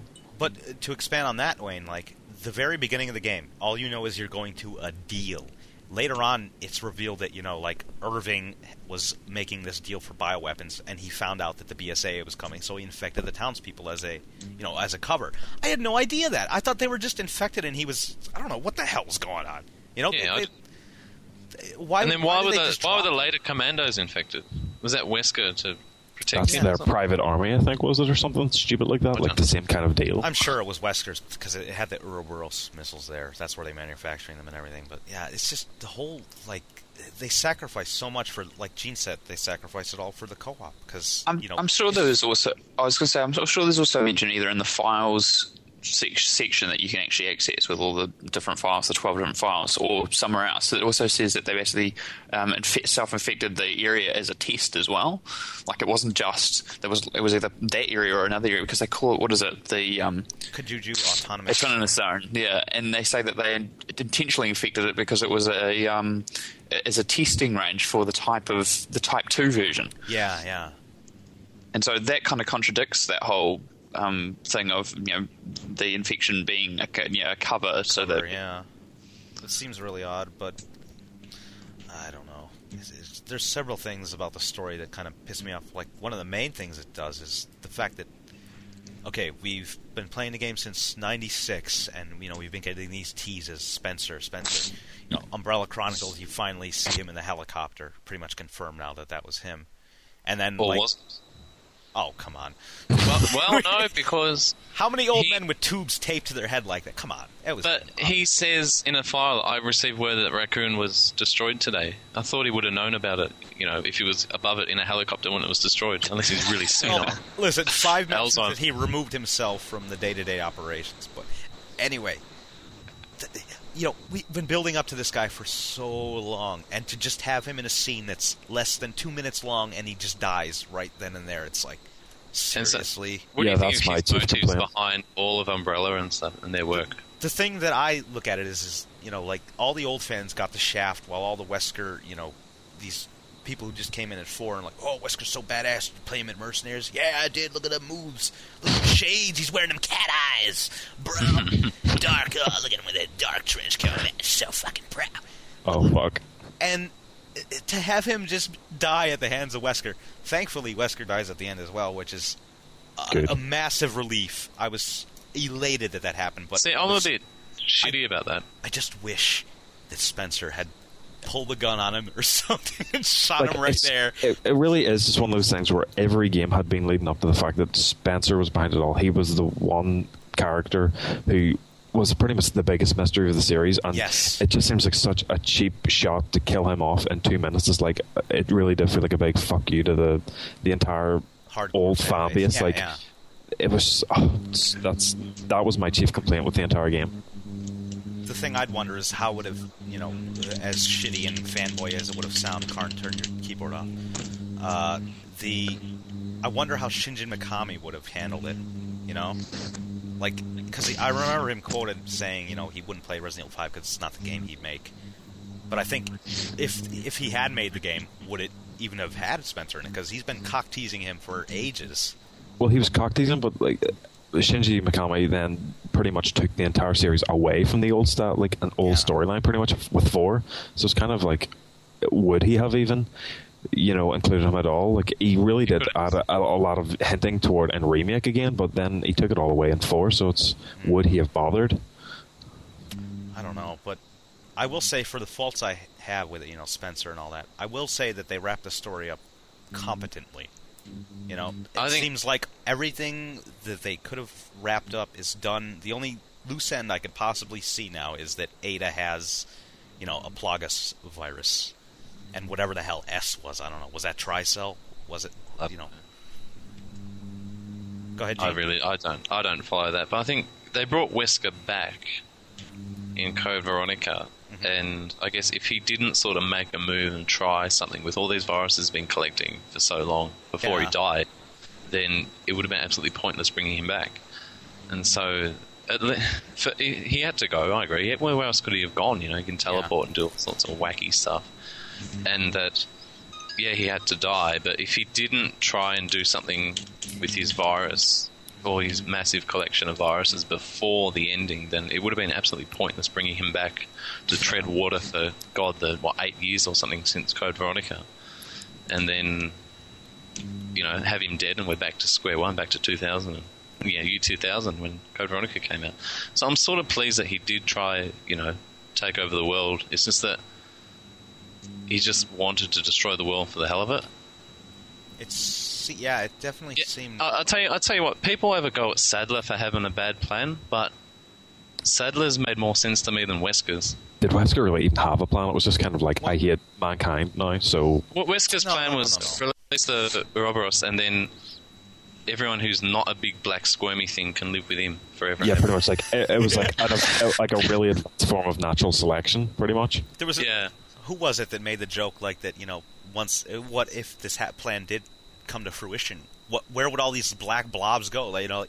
I think somebody was like, you know, they just go over there, you know, over Antarctica or something.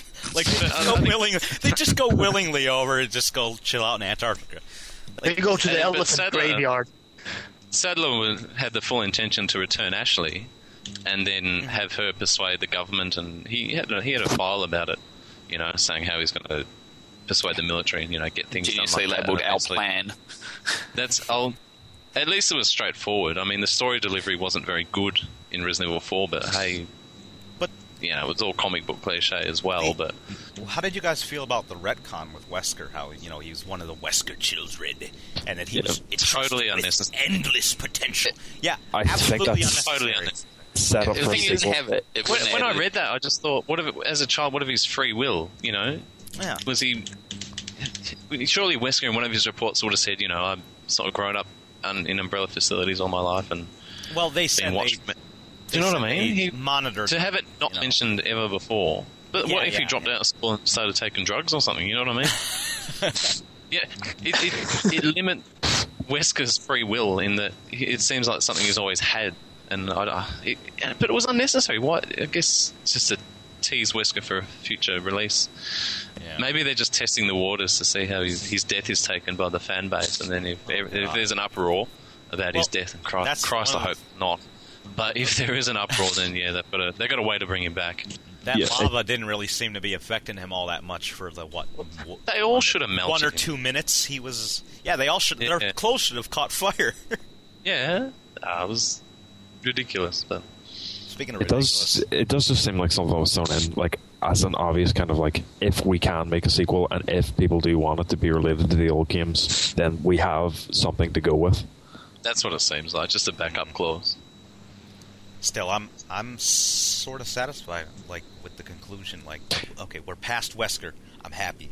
You know, it's the kind of Metal Gear 4 thing again, where they had quite a lot of things to tie up, and to be fair, they did give it quite a good shot at doing it. But it was just, as an origin story, a lot of the trailers were kind of hinting toward, like, you know, the progenitor virus. This is the origin of the viruses. You know, Wesker, Spencer, Chris, Jill, they're all back. Like, and especially when Jun Takeuchi was saying, you know, it's in the guidebook again, a lot of the Resident Evil 1 staff were back for this one, that it was going to be a lot more related to the first one, which I didn't really feel like it was. I got shades. If I can bring up a point about progenitor virus bioweapons, if you look at the original Resident Evil, they've got T virus, which makes your T reactions, and Tyrant seems to be the ultimate version of that. Yeah. And then G virus comes along, which improves it. And so they're always working towards an improvement. And then Wesker's got this virus, which it turns out, because of the Wesker Children program, they must have had it for years based on the progenitor. And so why make T-virus and G-virus monsters in 1998 when you've got this Wesker virus, which makes super soldiers and stuff? I guess it was a prototype virus, and they said that it killed, several, like, there was only a handful that survived from it, I guess. But still, how many Tyrants are there? Well, then we get to Umbrella Chronicles, which says the Telos was there the whole time. So then they've got Telos, and yet they're still making crap Tyrants like the T-002 and the Proto-Tyrant. They're still making that nonsense. We've got this freaking Telos rocket launcher thing. And then they go on to the G-Virus research while they've got this ultimate Telos thing. And it just... the Umbrella motives get diluted the further on they advance the story. It just doesn't make much sense. They've even got, Greg and his, Thanatos. I guess you could chalk it up to different researchers doing different branches, But, because Spencer was basically looking for a virus with, 100% infection rate or whatever. But still, to have the progenitor virus make, some awesome weapons. Yeah. It's just, why would you continue on to T-virus and then G-virus research? And then Telos is another thing, which is undermined. Please, just strike it from the record. Stop. Its skin fucking interfaces with a computer. Its spinal column becomes... Oh, fuck. Whoever just thought of that, just kill yourself right now. So when even saying, "Oh, was it a good ending?" Well, sort of for me, the whole, especially with Talos and that, but even Resident Evil 0, sort of started getting pretty nonsensical that I don't really care too much anymore. Come on, you guys can't tell me that you didn't get giddy when you went into the Umbrella Labs at the. Oh, 5-1. Yeah, I really those labs, and then you see a liquor foot walking on the come on, that's like. That was good. That was for me the best part of the game. Because it was, number one, it was the only part of the game I haven't seen because they showed pretty much fucking everything in the trailers. Like, constantly I would find myself... I didn't listen. I'm like, no, they haven't shown much, but they have. I'm like, oh, hey, there's that boat that's, I'm in this boat and here's that lily pad area where the boat's going to come and I'm going to fight Irving now, right? It's like every single shot I called except for that. That was like the only point where I'm like, whoa, this is totally It wasn't new. spoiled that much for me. But very deliberately I sort of limited what I observed. envy you. Damn near everything. The only part was those labs, and that was my favorite part of the game. Yeah, same here. I can't help but feel I would have enjoyed it even more if I didn't see those fucking trailers. Like, why would they just... I don't know. Well, they did such a good job with number 4 as well. Yeah, they did a very good job with that, yeah. And then I remember watching the last trailer before it came out where Wesker pretty much pulled the hood off Bird. And I just thought... Yeah, can you be any more transparent with what's going on? Yeah, they've shot their load, that's... Well, even in the game, what they got after that? Even in the game, like, Chris already suspects that Jill is here or some shit. Like, he's seen photos. So it's like, this is no big mystery. It's obviously her. I read a review and it said Scooby-Doo level stuff, and I think that's probably the best. Who's behind the mask? Scooby-Doo, yeah. Honestly, though, the origins of Umbrella and all that stuff, the Endapaya tribe, the Tricell guy, making the continent of Africa mapped with flowers and everything like that. I thought that was really good. That all worked really well, and then it tied into the whole Spencer thing as well. He had got a copy of the books, and it's what led to the progenitor virus and that sort of thing. I liked all that. I was quite disappointed, though, with Spencer's portrayal. Just the whole cheesy... I mean, I don't know what I expected, but the whole, ooh, I want to take over the world and advance the human race through viruses. Blah, blah, blah, blah. See, I thought that was it's like, shit. I don't know if it's just because he was, cock-teased this whole time, as this enigmatic figure, like Spencer or Wesker's saying, and Wesker's, what are his true intentions with this virus? To have it just be like, I want to take over the world, and you damn Scooby-Doo kids ruin me. I like Spencer when his motives seem to be make a fucking shitload of money doing illegal stuff. Yeah.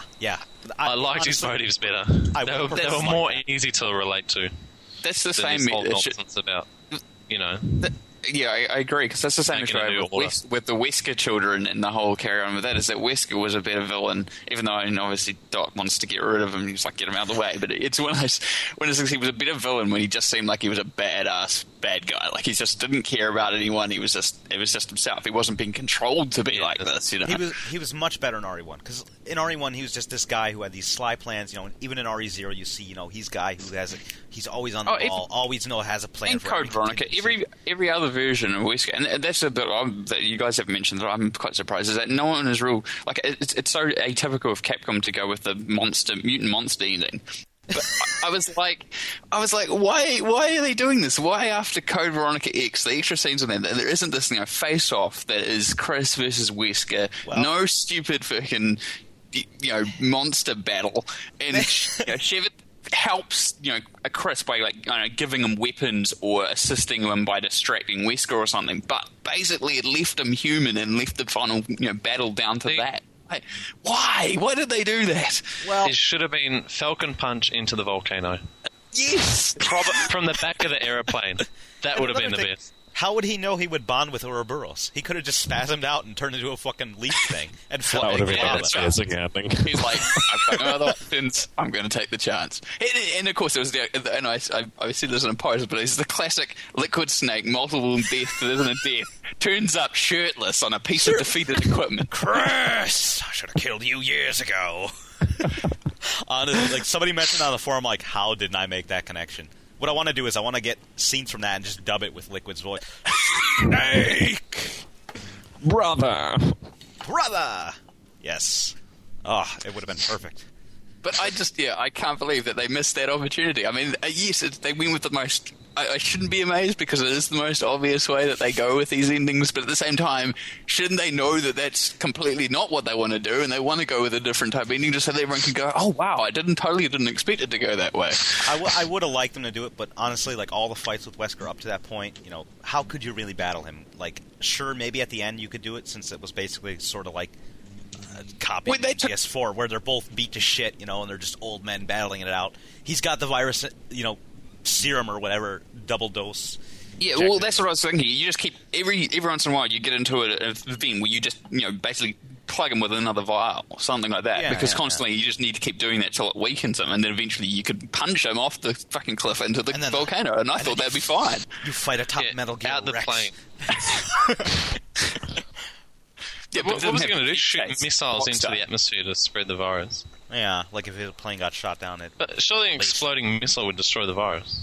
Mostly. No, it would be released into the atmosphere, ensuring complete global destruction. Satisfaction. Oh, saturation. The volcano thing was good, so they could say it just burnt up the virus, you know. Speaking of that scene, that's so implanted in my head because when I was playing live on Justin.tv with AJ, the lag created between us made it so that QuickTime event was damn near impossible. So, like, every time it'd be, like, complete global saturation, and then he'd put his fucking fist through my stomach. And it's like, no, god damn it! We must have played it, like, 7 or 8 times. Have any of you guys had any lag, like, issues with... Yep, not really. Yeah, I've had the same thing. Yeah. I know, I'll get onto QuickTimes in a minute, but I'll tell you, Wesker, he's in his old age, he's becoming very short-sighted. Oh my god. Someone with all these superhuman abilities. Yeah, them cat eyes. You can't see anything. Yeah. Apparently. Now, like, I remember in an earlier podcast, Gene, you were talking about, like, you know, he has no other, you know, ailments from this virus other than the cat eyes.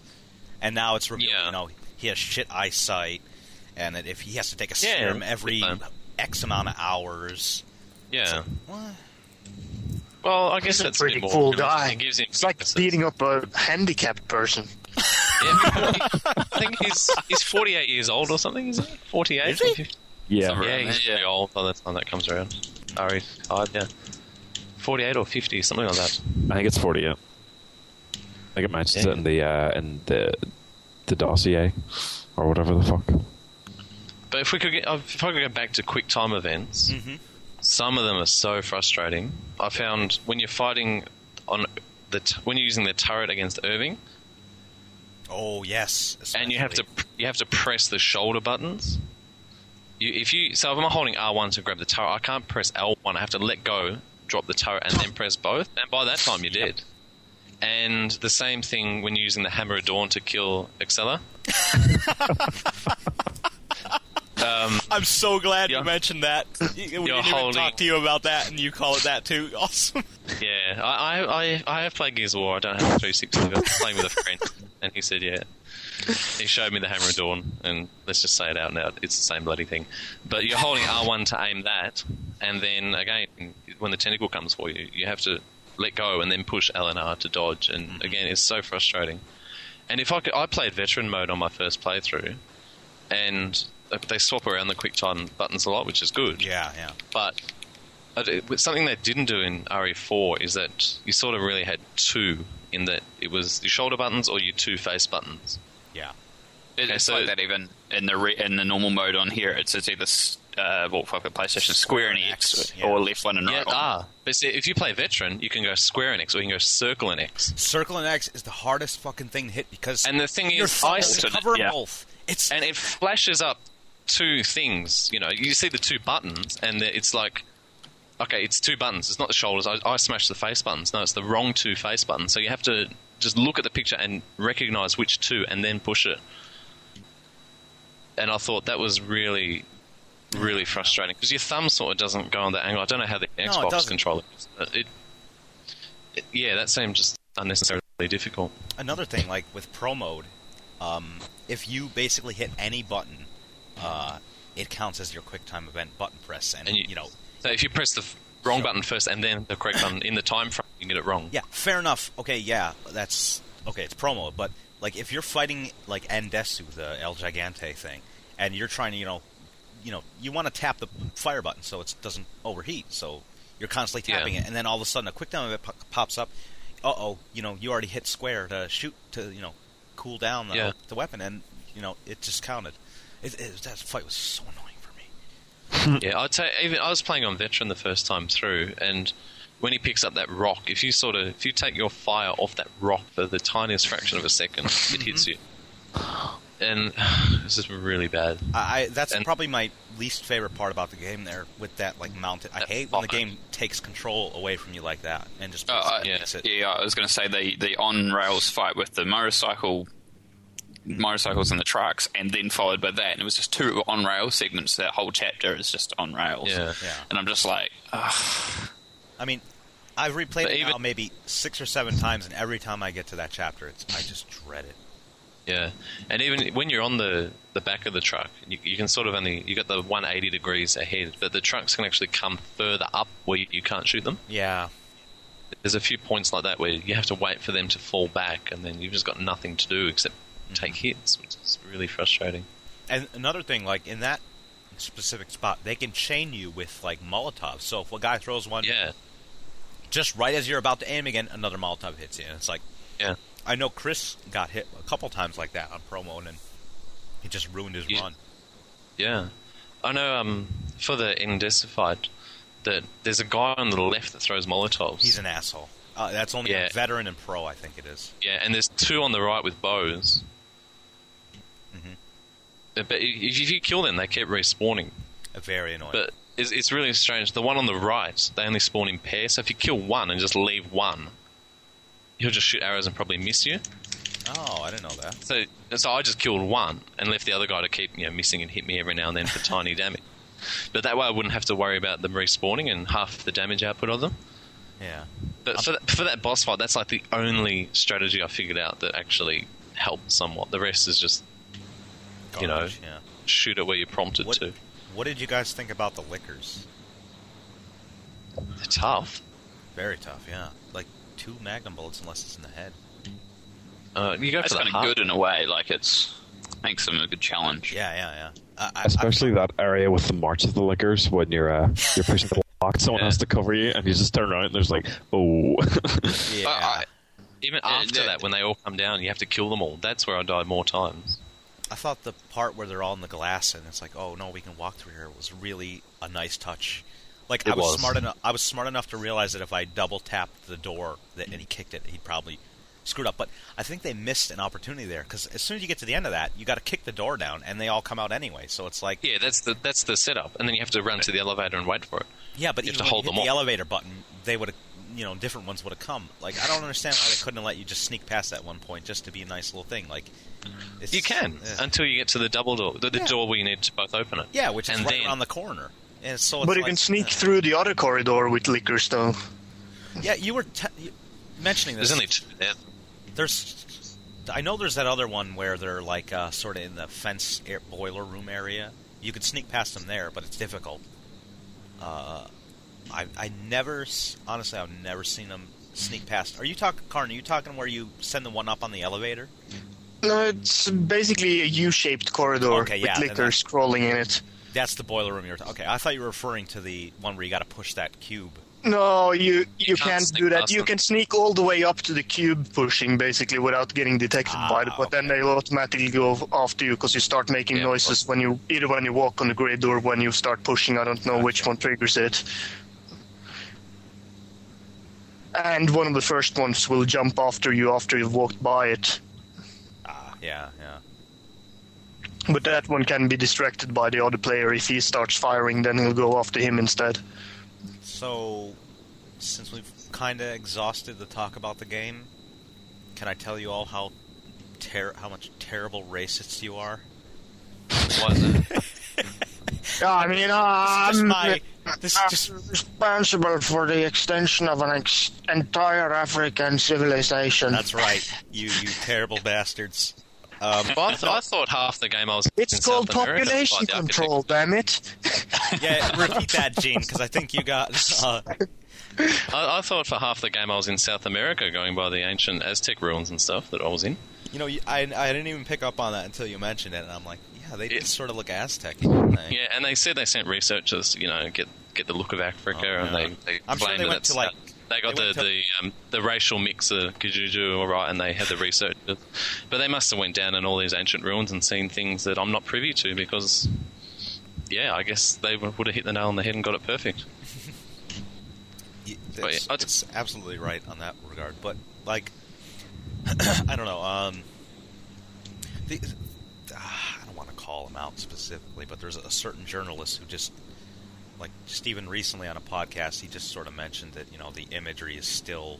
The fact that the villagers, revert to grass skirts and all that, I think that was one of his sticking points, and another one was the fact that, this place exists in a place where Kijuju also exists. I guess what he was saying is that they didn't really get the geography of the place. Like, these people wouldn't be here with these other people as well. Okay, and my caveat for that would be, it's a game. We're meant to go to different places and different. But even it's not supposed to be historically accurate. Are we now holding all developers to a standard where they have to be entirely accurate? Why does Raccoon City have Japanese-style back streets and everything? Yeah, I'll tell you, Kijuju seems to be contextual, contextually relevant. And I think the swamps are explained in-game where the young boy with the file, he says everyone dresses up in the ancestral war paint and stuff. They start regressing. And even... Yeah, so that was explained. The Endapaya file mentions that, every year they do the traditional ceremonial thing or whatever in the ruins where they still guard. I mean, so that was justified. Yeah, I thought so as well. Satisfactorily to my criteria, I guess, which, arbitrary at best, but, I was fine with it.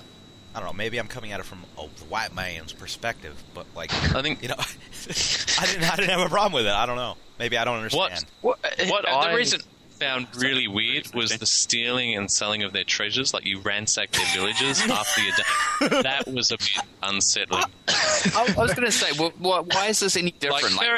Fair enough that they're infected and they're killing you, and that justifies murder, or otherwise. But to go and steal their treasures and stuff. Okay, go ahead, Ross. Well, I was going to say, why is this, realistically, when you look at it, why, and I'm going to use the old crutch, but it's true, why is this any different than Resident Evil 4? It isn't. You still steal their treasures, you still kill people, it's just the race issue. Everyone's just going, it's Africa, you can't do that. And it's exactly the same, it's no different, you're stealing stuff, you're killing them, I just don't get it. But in Resident Evil 4, you stole the redundant...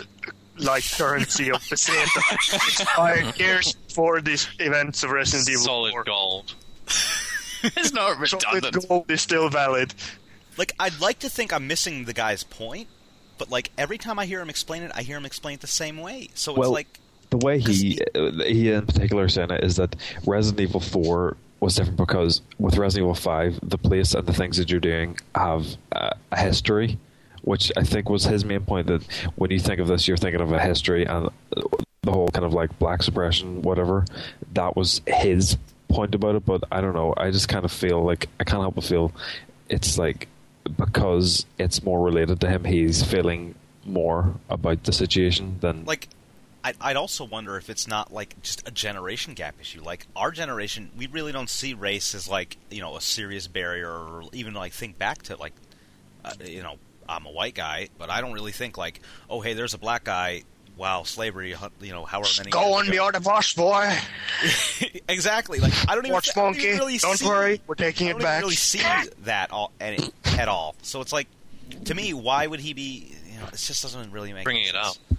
Yeah, it doesn't make any sense to me. It just seems like he's creating controversy for controversy's sake. A what if scenario. These guys didn't do the research. Yeah. It's I don't know.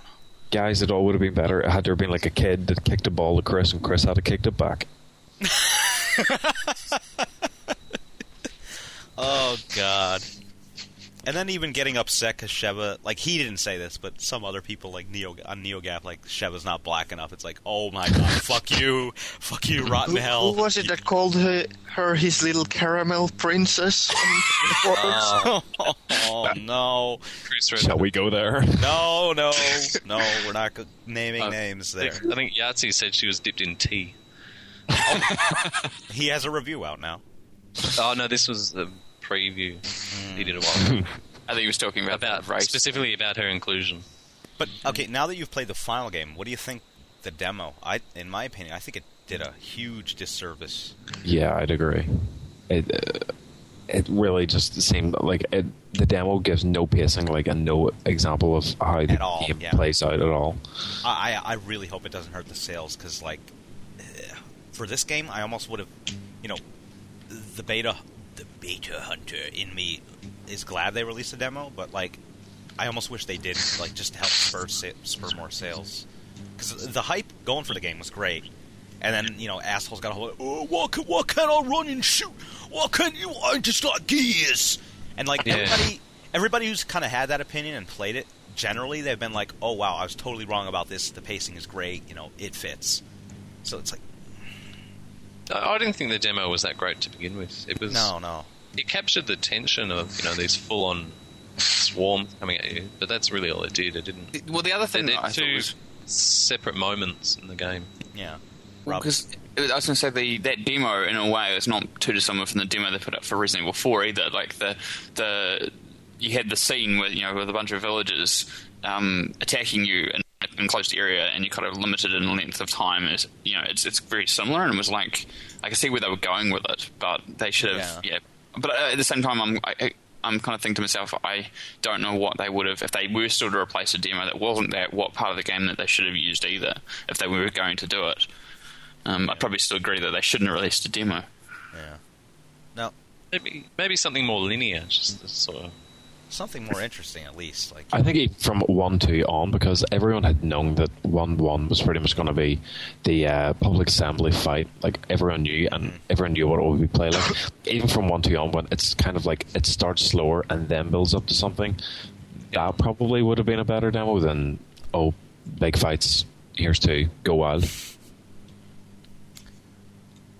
But I guess since we've kind of exhausted all the talk here now. Sheva's AI. Oh, yeah. AI versus co-op partner. I'm also gonna throw out there Reapers.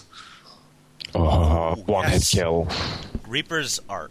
Hey, are you bad mouthing Reapers, motherfucker? I'm bad mouthing their one mouth. I think they're great enemies, but I just play the game better, you fucking scrub. Oh my god. Fuck that one hit kill. Okay, yeah, I agree that's a bit cheap. But honestly, I thought maybe in higher difficulties, or if you're below half health or something, like that's how they did in the old games. If you were weak enough, hunters could take you. But not from full health down to nothing. That's a bit rude. But that enemy, like, just when it hatches from the egg, the build up to it, I thought it was fantastic. I said to myself, "Oh wow, finally I've entered the Resident Evil." This is.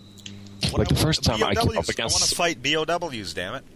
Yeah, well, I think with that and the liquors, and the whole lab area as well, and you kind of get into this rhythm of the game, kind of hitting a good stride. Yeah. I think one of the criticisms I had of Resident Evil 4 is that there wasn't enough enemy variety, and I think number 5 addressed that really well. Yeah. With your Reapers and your lickers and the more armaments for the Magini and things. There's one thing though, I don't really find the Maginis as, what should I say, frightening as the old Spanish guys in Resident Evil 4. Because there's just some... Yes, of course. They're black! They're black! There's just something very unsettling about those basically old people walking around mumbling and wanting to kill you with farm equipment. Maybe it's closer to home, there's peasant. It's like friggin'... Well, what's his name again? I'm thinking of a movie now, but I can't remember the English name for it. Damn. something. I totally killed it now. But Rob, go ahead. There's two things about that. I mean, someone was talking about the guidebook and how it mentions that they were supposed to use like cheers and bits and pieces as weapons in their village area, which they kind of dropped, and instead they've all just got bottles and sides and axes and stuff. But the other thing as well is that in 4, like you come across that village and the villagers are just doing what villagers do. Mm-hmm. Except that doesn't exist in 5. When you arrive in 5, they're beating the crap out of a sack and on the ground. Come on! I see. I'm leading into this. So this may actually be. Come on. Are you trying to say they're not doing that? Rob, you're telling me you've never played a game of Beat the Bloody Sack? I mean, but they're just Pinatas? You're from New Zealand. They're not actually doing anything. Is this a comment on what people do in Africa? They stand around, do nothing, and beat things in a sack. I'm sorry. This is the one thing that I can actually say. Well, maybe this is looking a little racist. Okay, I can maybe understand it there, but like by that time, I think it was clear that everybody was infected. You know, there was that guy who sneered at you, and they're dragging that one guy away if you go over to the right. Yes, true. I feel that as well, but I mean, there's I think there's a little bit of a setup difference as well. I mean, aside from the fact that by the time you get to that village, you've already kind of been attacked, but the people are doing like they're moving hay into a cart, and they're just walking around this. You know, I think there's a little bit of a different vibe to the Ganado than. Now that you mention it, I think it sort of assumes that you've played 4 or you know the plot setup for 4. Like, it doesn't, you know, no qualms about it. These guys are infected. Fucking kill them. Yeah, it doesn't even have that whole setup because I mean, obviously, when you come to 4, you didn't know what was going on, and Leon turns up. Yeah. He tries to show the photo of Ashley to the guy, and the guy turns around oddly, and he starts coming towards you, and you're like, well, what the hell am I supposed to do? And Leon makes the decision that this guy's hostile, you know, and you realize that if you don't do anything, you have to shoot him. And it's a big setup change compared to 5. It just kind of, you're right, it's like you almost have to know that these guys are baddies, and you have to shoot them straight away. You don't gotta get those baddies. Their setup is that scene where they're infecting the guy and then the guy attacks you. You don't even give them the chance to try and understand that something's wrong. You just know the fact that you come across that scene.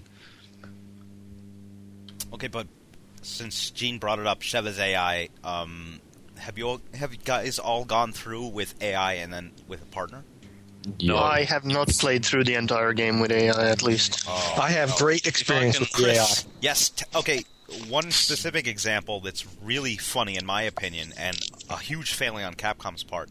Chris, tell us what happens when you play as Sheva and get to the very end. Well, I'm not sure if it's actually the way it happens, but I have so far not had any luck with Chris as an AI pushing the boulder down so that I could cross as Sheva. He just stands there. I've done it about 4 times, and Wesker always reaches me and knocks me off, and Chris just kind of either he's standing at the boulder or he's still up in the original, not the original, but the final stage where you fight Wesker. I have no idea. What difficulty is this? Which difficulty is this? What difficulty? All difficulties. So you've tried it on different ones. I have no idea. Are you okay, Carl? Yeah, I just kind of like picked up a cold or something this week and figured out I had nothing better to do. Okay, but like, how that could pass through QA? Like, okay, being able to play as Sheva is a known thing. You know, after you beat the game, you can play as her. Why did they not play this whole game through? What the hell? I think it was Skunky who said Chris's AI is very different to Sheva's, which surprised me somewhat. Yeah, I don't understand. I haven't tested it myself, but. I agree. He seems more aggressive. He said he noticed Chris is a lot worse than Sheva to play with as an AI. Really? I thought it was a whole lot better because he's more aggressive for me. Okay, I haven't tried it because if I can go now, I haven't finished the game because I couldn't pass the 2 chain gun Magini with Sheva as an AI on veteran. Could not do it. This is at hours the endish area? Right near the very end. I just couldn't do it. It was just so frustrating. I go up to the turret teller to use it, and then we get ganked up there. She was absolutely hopeless. So what I had to do, I had to go and join an online game, pass the chapter on normal, but because I haven't finished the game on 1 difficulty level, technically I haven't finished the game. And so I haven't unlocked mercenaries or the ability to play as Sheva in single player or anything like that, which is really frustrating. Yeah. Back on Chris's AI, though, I think he's more aggressive because he's so racist. But no. But seriously, like playing, I went through this game with Sheva AI in the beginning, and it frustrated me to no end. I thought that, I'd still be able to keep the tension and the horror, but no, definitely not. With the AI failings like that, I think it'd be much better to go through your first time with a partner, somebody you know. Yeah. But because there's a few parts where she's better than partner. Like if the rocket turret against Irving, she hits him every time with the rocket, and I'm hopeless at that. A few other times when you're on the spinning platform and you give her a sniper rifle, she just gets them all. The guy's holding the brake. Basically, anytime when you need an aimbot, she's good. Yeah, that's pretty much it. I'm almost prone to saying she gets worse as you get later in the game, because the whole pretty much chapters 5 and 6, especially the boss fights, she's really atrocious. The only time that comes in handy is during the Wesker fight with the rocket launcher, because she just stays out of his way. Speaking of that, though, like how she gets horrible. Wait, what? And when I played it, they didn't stay out of the way. Didn't she? I had her basically stay out of the way. She just followed me around everywhere. No, when I did it, she was all over Wesker. I'm like, come on, get away from him, come on. And she was just like all over him. What are you eating? Food. Are you chewing? What are you eating? Well, come on. You've let us know now that you've been eating. Tell us what you're eating. It's chicken, scallops, and some catfish. Okay. Delicious. Mute your mic while you're chewing, please. Now, well, I was talking, too. Okay. Well, talking with his mouth full. Speaking of Rob, though, where he mentioned that her AI kind of falls apart in the later levels, like on this one section, if you kind of take away, this was just me playing on Pro, like I wanted to get all the kills and everything, so I let her have no weapons, and when she has no weapons, she'll kind of like, there's a point where you can take cover and there's a bunch of Majini with guns out there. What she does is she stands right out in the open and just like takes all the hits and dies instantly. It's like, how could they not see that, like, without a weapon she just gets out there and gets killed? It's like, what the fuck? Unbelievable. Even I mean, it's almost to say that Ashley's AI in 4 was better programmed. In the small sections where she took cover most of the time when she needed to, you could tell her to hide and she'd stay there. And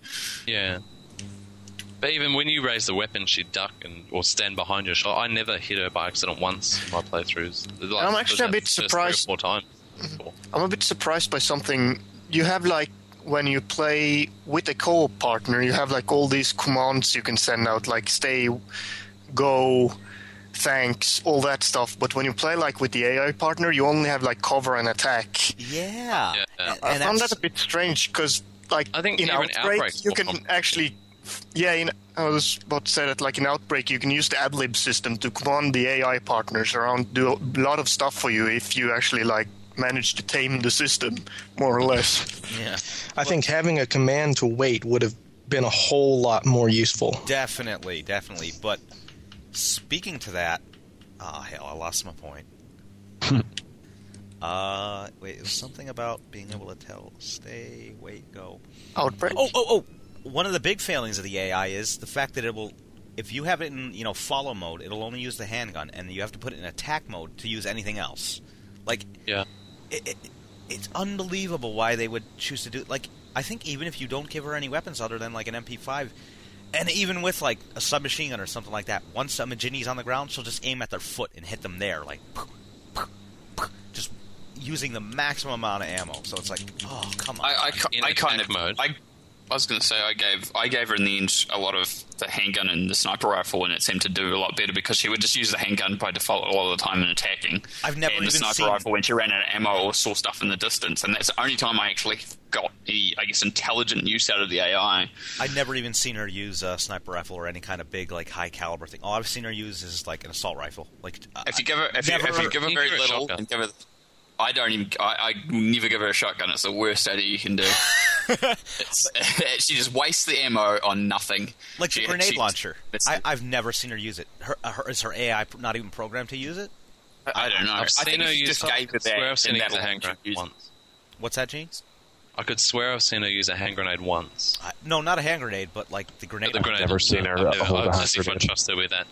Yeah, I've never seen her use any kind of weird... Like, it's like, why would they design a system where you can give her those things if she can't use them. It's I'd say the only times I saw her use the sniper rifle was like there was clearly an enemy at distance. Like if I was driving the boat around the marshlands and there was like guys attacking, she would grab the sniper rifle and use it.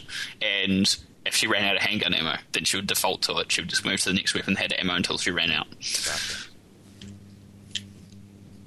Okay, I guess, does anybody have anything else to add to that, or can we wrap it up with our general thoughts? Just one more thing. Yeah. Did anyone else kind of feel like there were some bits and pieces throughout the game that were really feeling like major rehashes in 4? And like I know a lot of people are like, oh, it's the same system. But there was just some parts where it's like, especially like 4-1, when you're going down into the Aztec ruins, there's a few parts where it's like, isn't this just the area I fought Krauser in? And then like when another Chainsaw Magini comes out, it's like, really? You couldn't have thought of anything different about this? It's just, there was a few parts like that. It was like, this just feels very rehash. It was pretty much a lot of the things were RE4, inspired and basically ripped off. Like, what about what they took out of RE5 from 4?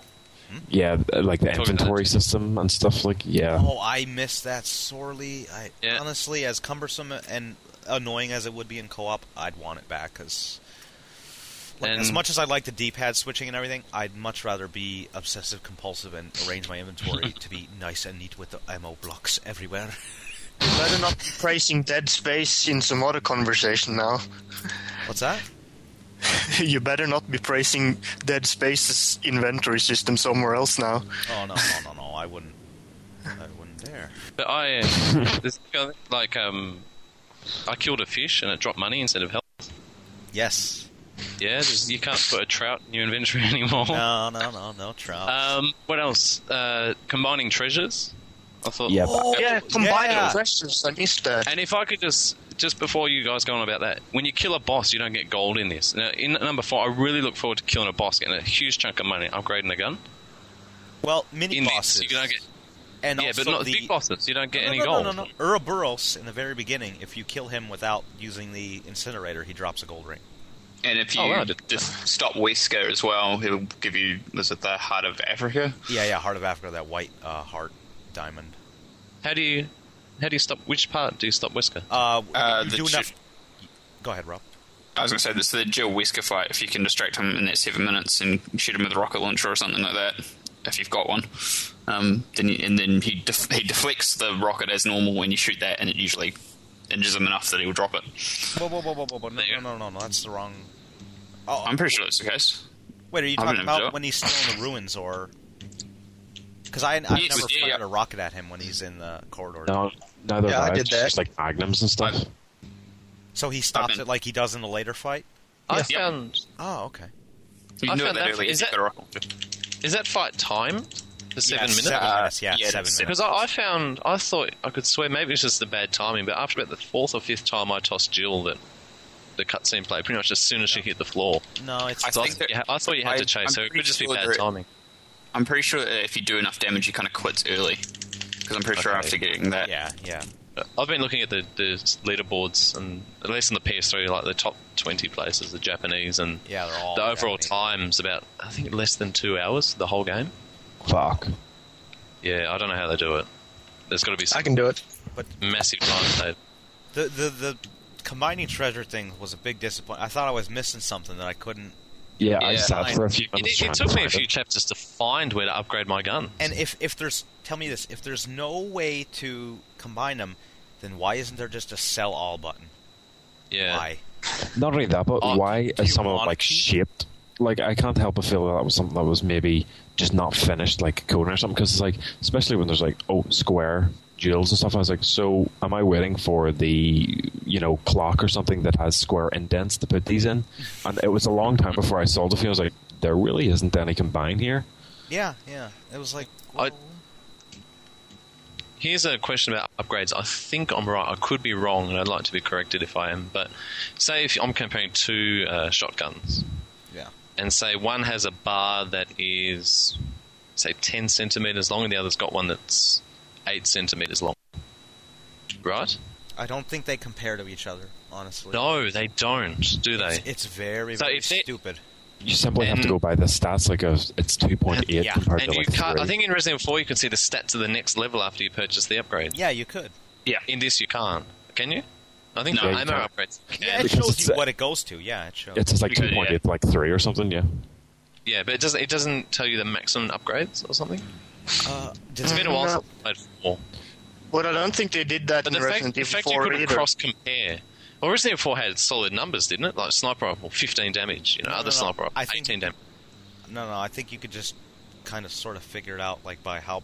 And even that, like, the Riot shotgun, the second one, not the Jailbreaker. Like... Oh, the M3? The firepower upgrades on that, like... It goes up very small, very small, very small, and then massive hit to the very end. It's like, whoa! Why is the bar going all the way up there? Then why didn't they just sequentially make it fit? It doesn't make any sense for that. That felt really... Resident Evil 4 did that a lot better, the upgrade system. Definitely. It took me ages to find it in the menu where to upgrade and sell stuff. It's so... some of the things are labeled. I was about up to 1, I think 1, about halfway through. Is there 1-3 or is it 2-1? I forget. 1-1-1-2, 2-1. Yeah, 2-1. It's about 2-1 before I actually figured out how to upgrade anything. Yeah, like, does anyone else even just in general miss the merchant? I do, yeah. I do as well. Just for his voice samples alone, like, I've got another thing as well. Probably the sadistic, saddest to me, but all the death sequences from 4, they're all missing, like, the variety. The beheading by the chainsaw machine doesn't even decapitate you. It's like, what? Well, in a general sense as well, there would be opportunities for the liquor to take your head off and swipe and stuff like that, but none of that's there as well. Nothing, yeah. Speaking of which, there's the kind of parts when Magini grab you and you have to do that kind of left-right stick thing. Does anyone think that's much harder this time than it was in 4? I've had it a number of times where I jammed on that damn thing. I don't know if it's the controller crapping out or what, but like they would just still bite me. Yeah, I think it is just in general a lot harder this time. Yeah. You take your right hand off the stick, put your palm on the stick, and just rotate. Yeah, that's what I do. That's what I do. Yeah. Welcome to the club. You can do that heaps faster, but even then, there's a few times where you still get done by it on the higher difficulty. And does anybody else think that the sort of like turning a crank or like turning a wheel was designed so that you had to buy a new controller because your stick fucking wore out? Because tell me I'm not the only one who like practically ruined his new delicious DualShock 3 imported from Japan like thumbstick on that. I'm looking at my 360 and there's powder on the stick. There is powder all over this thing. I'm like, Jesus fuck, what have I done? You just got to take it slowly. Yeah, anymore. What you got to press square to grab it to turn it. What just press square to open it after 10 seconds, whatever. There's a lot of stuff now that I think about it, honestly, that we haven't touched on. Mercy, all that other stuff. So, Rob, finish up your point. I was going to say as well that even the flicking the stick back and forth for some of the QTEs, especially near the end on the flight with the shivers, kind of you flick it back and forth real quick so that you don't get choked, and that's like hard out. So they want it kind of. You can't just do it softly; it doesn't register. Okay, so last point about the story, I will say, at the very end, I thought this might sound really terribly mutant-y, but I thought Jill should have absolutely used the rocket launcher with Chris to get Wesker. Yeah, I also think that would have been much more of like a kind of tie-up stories. Like the two people who started this whole thing was like Jill and Chris against Wesker. Like it would seem only fitting that they would close it off. Yeah. This is the same reason why I thought the fight then should have been totally Chris and Wesker as well. Even though I know obviously they wanted something with the co-op, they should have built that in, but it should have been entirely different for the exact same reason. It kind of just doesn't seem fair enough to the history of the story as well. Yeah. Okay, let's touch on the ancillary stuff. It's the extra stuff. Yeah, am I correct in using that? I think I am. Ancillary? I think you are, but just to break it down for... I will assume I am, and I will assume I'm intelligent. After all, it was in your best interest to assist me. Anyway, so I'll touch on the library. What did you guys think? Like, for me, I didn't even read them until like long after, like 3 times beating it, because they were so long. Some of them 44 pages. Just like some of them are terribly long and full of lots of details you don't get in the main game. I was actually honestly surprised, like just how like it mentions how, Wesker was, programmed to seek out Spencer. Shit, like, it's like, what? That wasn't mentioned at all during that scene. It's such a cop-out. It's a real shame. They really needed to expand that scene with Spencer and have more, stuff that's actually in the damn thing. They mentioned, throughout the entire game like that. There's complete missed opportunities. I mean, there's a scene at the start of The Martian, so Shiva starts talking about her history, about her family and stuff. Yeah. Perfect opportunity for flashback. Not taken. Nothing. Yeah. Even, like, why doesn't Shiva speak African to anyone? And even me saying African, I'm sure there's... You don't have to get touchy. There's, like, various but you know what I mean? languages. I'm sure there are, and my ignorance coming across here, knowing of them, the name of any of them, but surely she could try and reason with, crazed cannibals at the start or something. She was the guide for is it being that's the reason she's there, because she's a local? Exactly. Not even. But, okay, what else? What do we got? Figurines full of Jill vagina. Yeah, very interesting, aren't they? We touch on that? Yeah. Apparently, Jill's in-game model. Was that the best term you could have used? We touched on that. Has a We've touched that. Painted on it on the very bottom. Very sloppily done, if you know what I mean. I wonder who took the photo for that texture. Honestly. John. and now the No, but I mean, with the game maker. Yeah. The game maker. So he gets in at 9 o'clock. All right, stuff to do today. Model this, model that, do shaders. True, on this. it's Japan. They don't have anything but blocked censorship. Yeah. Where did they find it? It doesn't look like a photograph. It just looks like a shittily handmade, thing. But how could that pass through? Like it's obviously not accident. No, definitely not an accident. And I'm wondering. Now the next question is, who looked and discovered that there? Yeah, that's about to ask. Okay, moving on. Mercenaries. Yeah. Oh, what's that? It's kind of hilarious to see how far that gamma adjusted picture has made it. Now, like, it's being reposted on NeoGAF several times. But okay, so moving on from that, Mercenaries. Has anybody gone into that yet? Oh yes. I haven't unlocked. I gotta say, I've been bitten by the bug after being invited by John. I didn't think I would be so into it since it's got leaderboards, and I kind of generally hate that. Like, my dick's bigger than yours, look here. But just for the sheer fun factor of it, it's great. Like, being able to play... What's that? Does it unlock stuff for the main game, like RE4?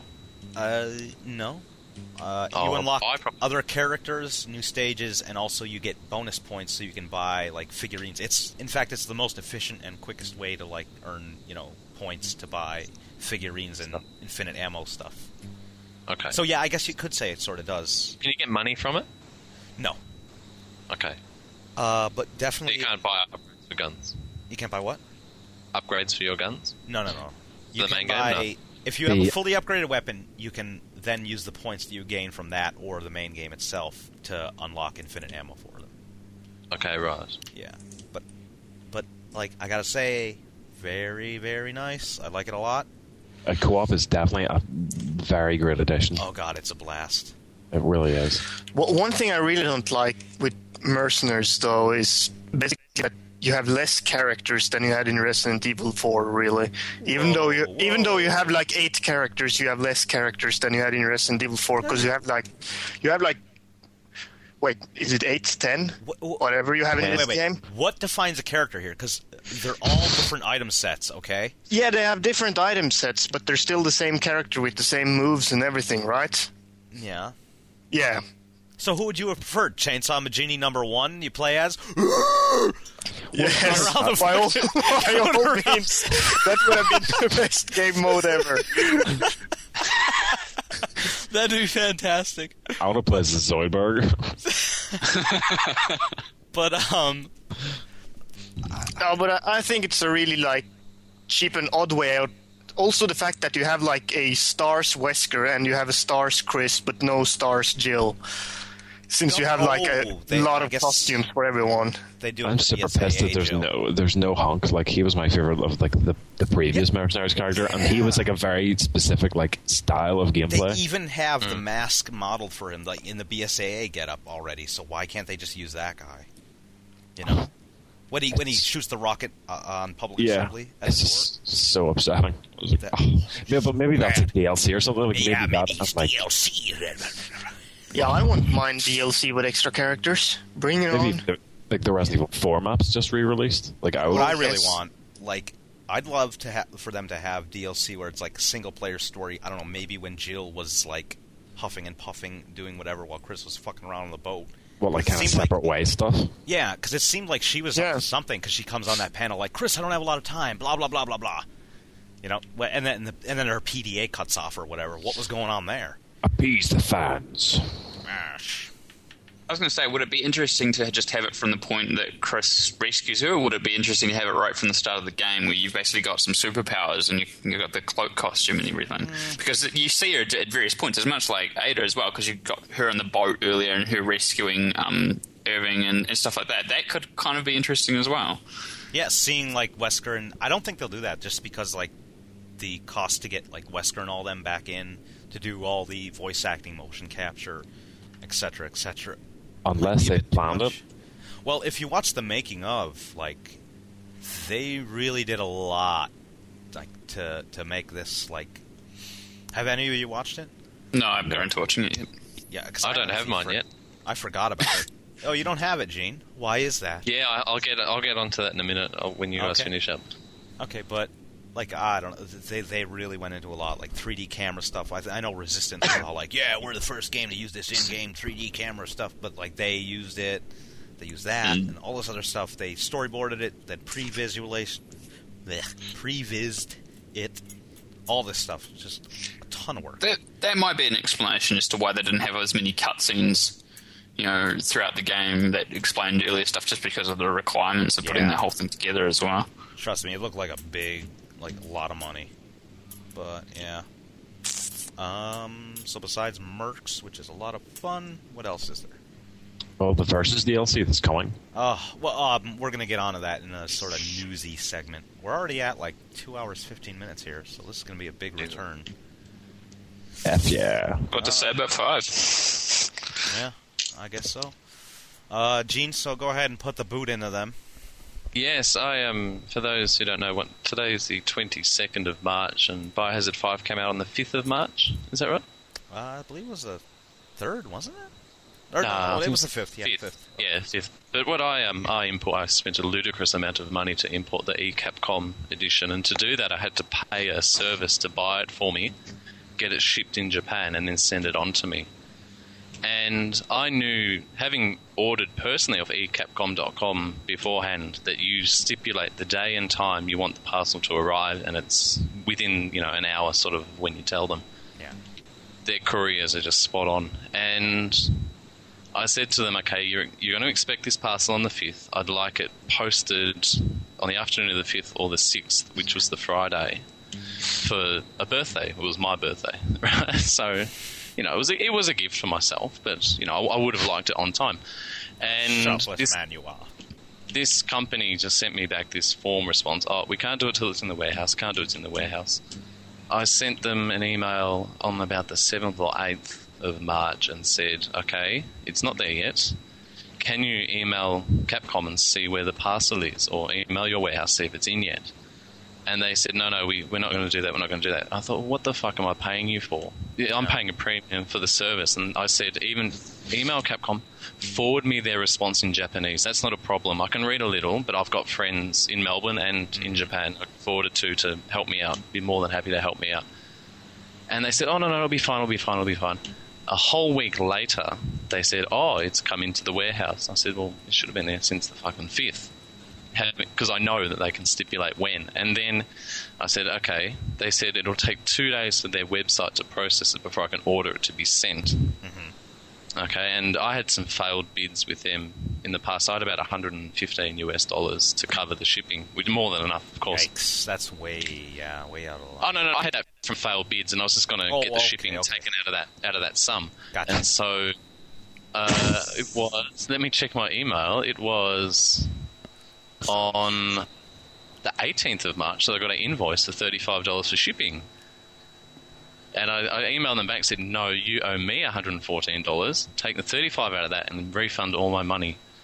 And so I finally checked today, and they dispatched it on March 19th, which was Thursday. 2 days ago. Yeah, Thursday they sent it. So if you're thinking of ordering anything from Japan, do not order from Selga.com, CELGA.com. I've had no problems in the past, but this time they were just so slow and they wouldn't act on my behalf, which is really what you're paying the service for.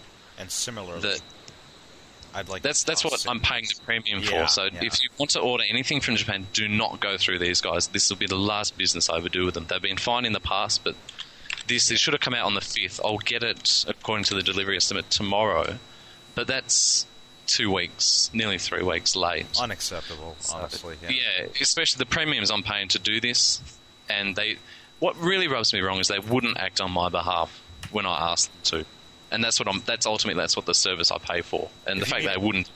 If you need a new service, let me know, and I'll give it to you off air. Oh yeah, I'll speak to you that. I don't want people flooding it, but I will say. I know Rosetta Mist was one person who'd used this company after I'd sort of spoken about having used them in the past, and she did it again. She got hers a week late as well. And I don't know if she was as vocal to them as I was, telling them, "Look, go check your warehouse. Go talk to Capcom. Forward me the reply from them. I want to know what's going on." I don't know if she was as vocal as I was, but yeah, just unacceptable to me. And I thought what I can do, it's only a small audience who listen to this, but if I can dissuade a number of people from using them in the future, then, that's hopefully they don't shit people like they shit me. Yeah. And hopefully no one has to put up with it. Since we're sort of mentioning services like that you should avoid, I think Karn and I would both mention Akibado. They were a very good service. They were cheap for quite a while, but then I haven't used them for a year, so I guess I can't really speak for current events. But the way they were going, it would take at least 6 months for them to reply to your shipping things. So don't use them either. Okay, well, Selga, though, recently automated it. Even though in the past I've done things automated with their new automated site, it was fine. But they used to have someone receiving every email and typing a personalised response. So there's no forms to fob off onto you. Yeah. Now that they can do that, I think they've become more complacent, which is why I won't be doing business with them in the future. Gotcha.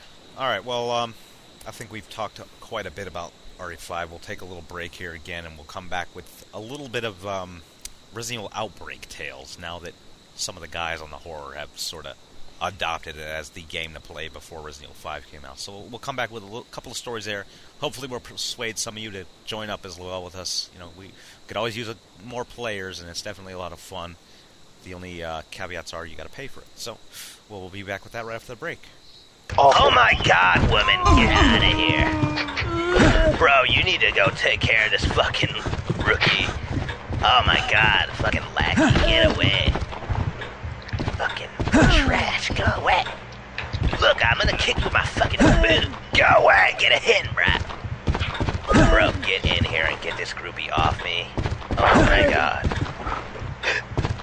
Bro. Wow, I think I just found a handgun. Bro, she just won't take it. I just found a handgun in a drawer on the right side of the room, just like bitch, don't fuck with me. I know, John doubts me. I'm like, what? Bitch, that's it. Fucking dead. Bam. Get this bitch off me, bro. Bro, no joke, bro. Oh, bro, get him. Get him while I work. Alright, we're back here, and I figured we'll just sort of dedicate a little bit of time here to the Outbreak we've been playing. I know Karn, Chris, Wayne, and myself have all joined sort of this bandwagon of replaying Outbreak with each other. Now, we're going through the Japanese servers, and I'll have a guide up on how to do this. It's going to cost you money. Just know that up front. Not for the guide, but to play the game. No, for both, because I'm moving and I need... Oh, yeah, we're going to open the exclusive The Horrors Alive newsletter. Premium newsletter. No. Absolutely, it'll be free, but we'll have a guide up eventually. I don't want to promise a specific date on that, but eventually. But I just wanted to sort of tell some stories that we've had, I know we had the Broski Countermeasure Service video up there, which I checked out, which I thought was rather amusing because Wayne sort of fail-boating it. That shark was not my fault. The lag was fuck that game. Yeah, that's one thing you got to know about the Japanese version. There is quite a bit of lag, so you got to It adds to the greatness. Yeah, it does. It really does. But I think Chris, you and me have really sort of latched onto this before 5 came out. That is, and we've basically been pro running hard mode and very hard mode and everything, and we pretty much have it down to a science now. Yeah. Yeah, we'll have to get back into the science, but we had it down to a science pretty good. Oh yeah, definitely. Yeah. With a 4-man team just running through, knowing exactly what to do. That's what I really want to do, because I want to see how, what kind of strategies you can really do with 4 really good players. Because 2, we sort of, on decisions, you got to get 3 pieces.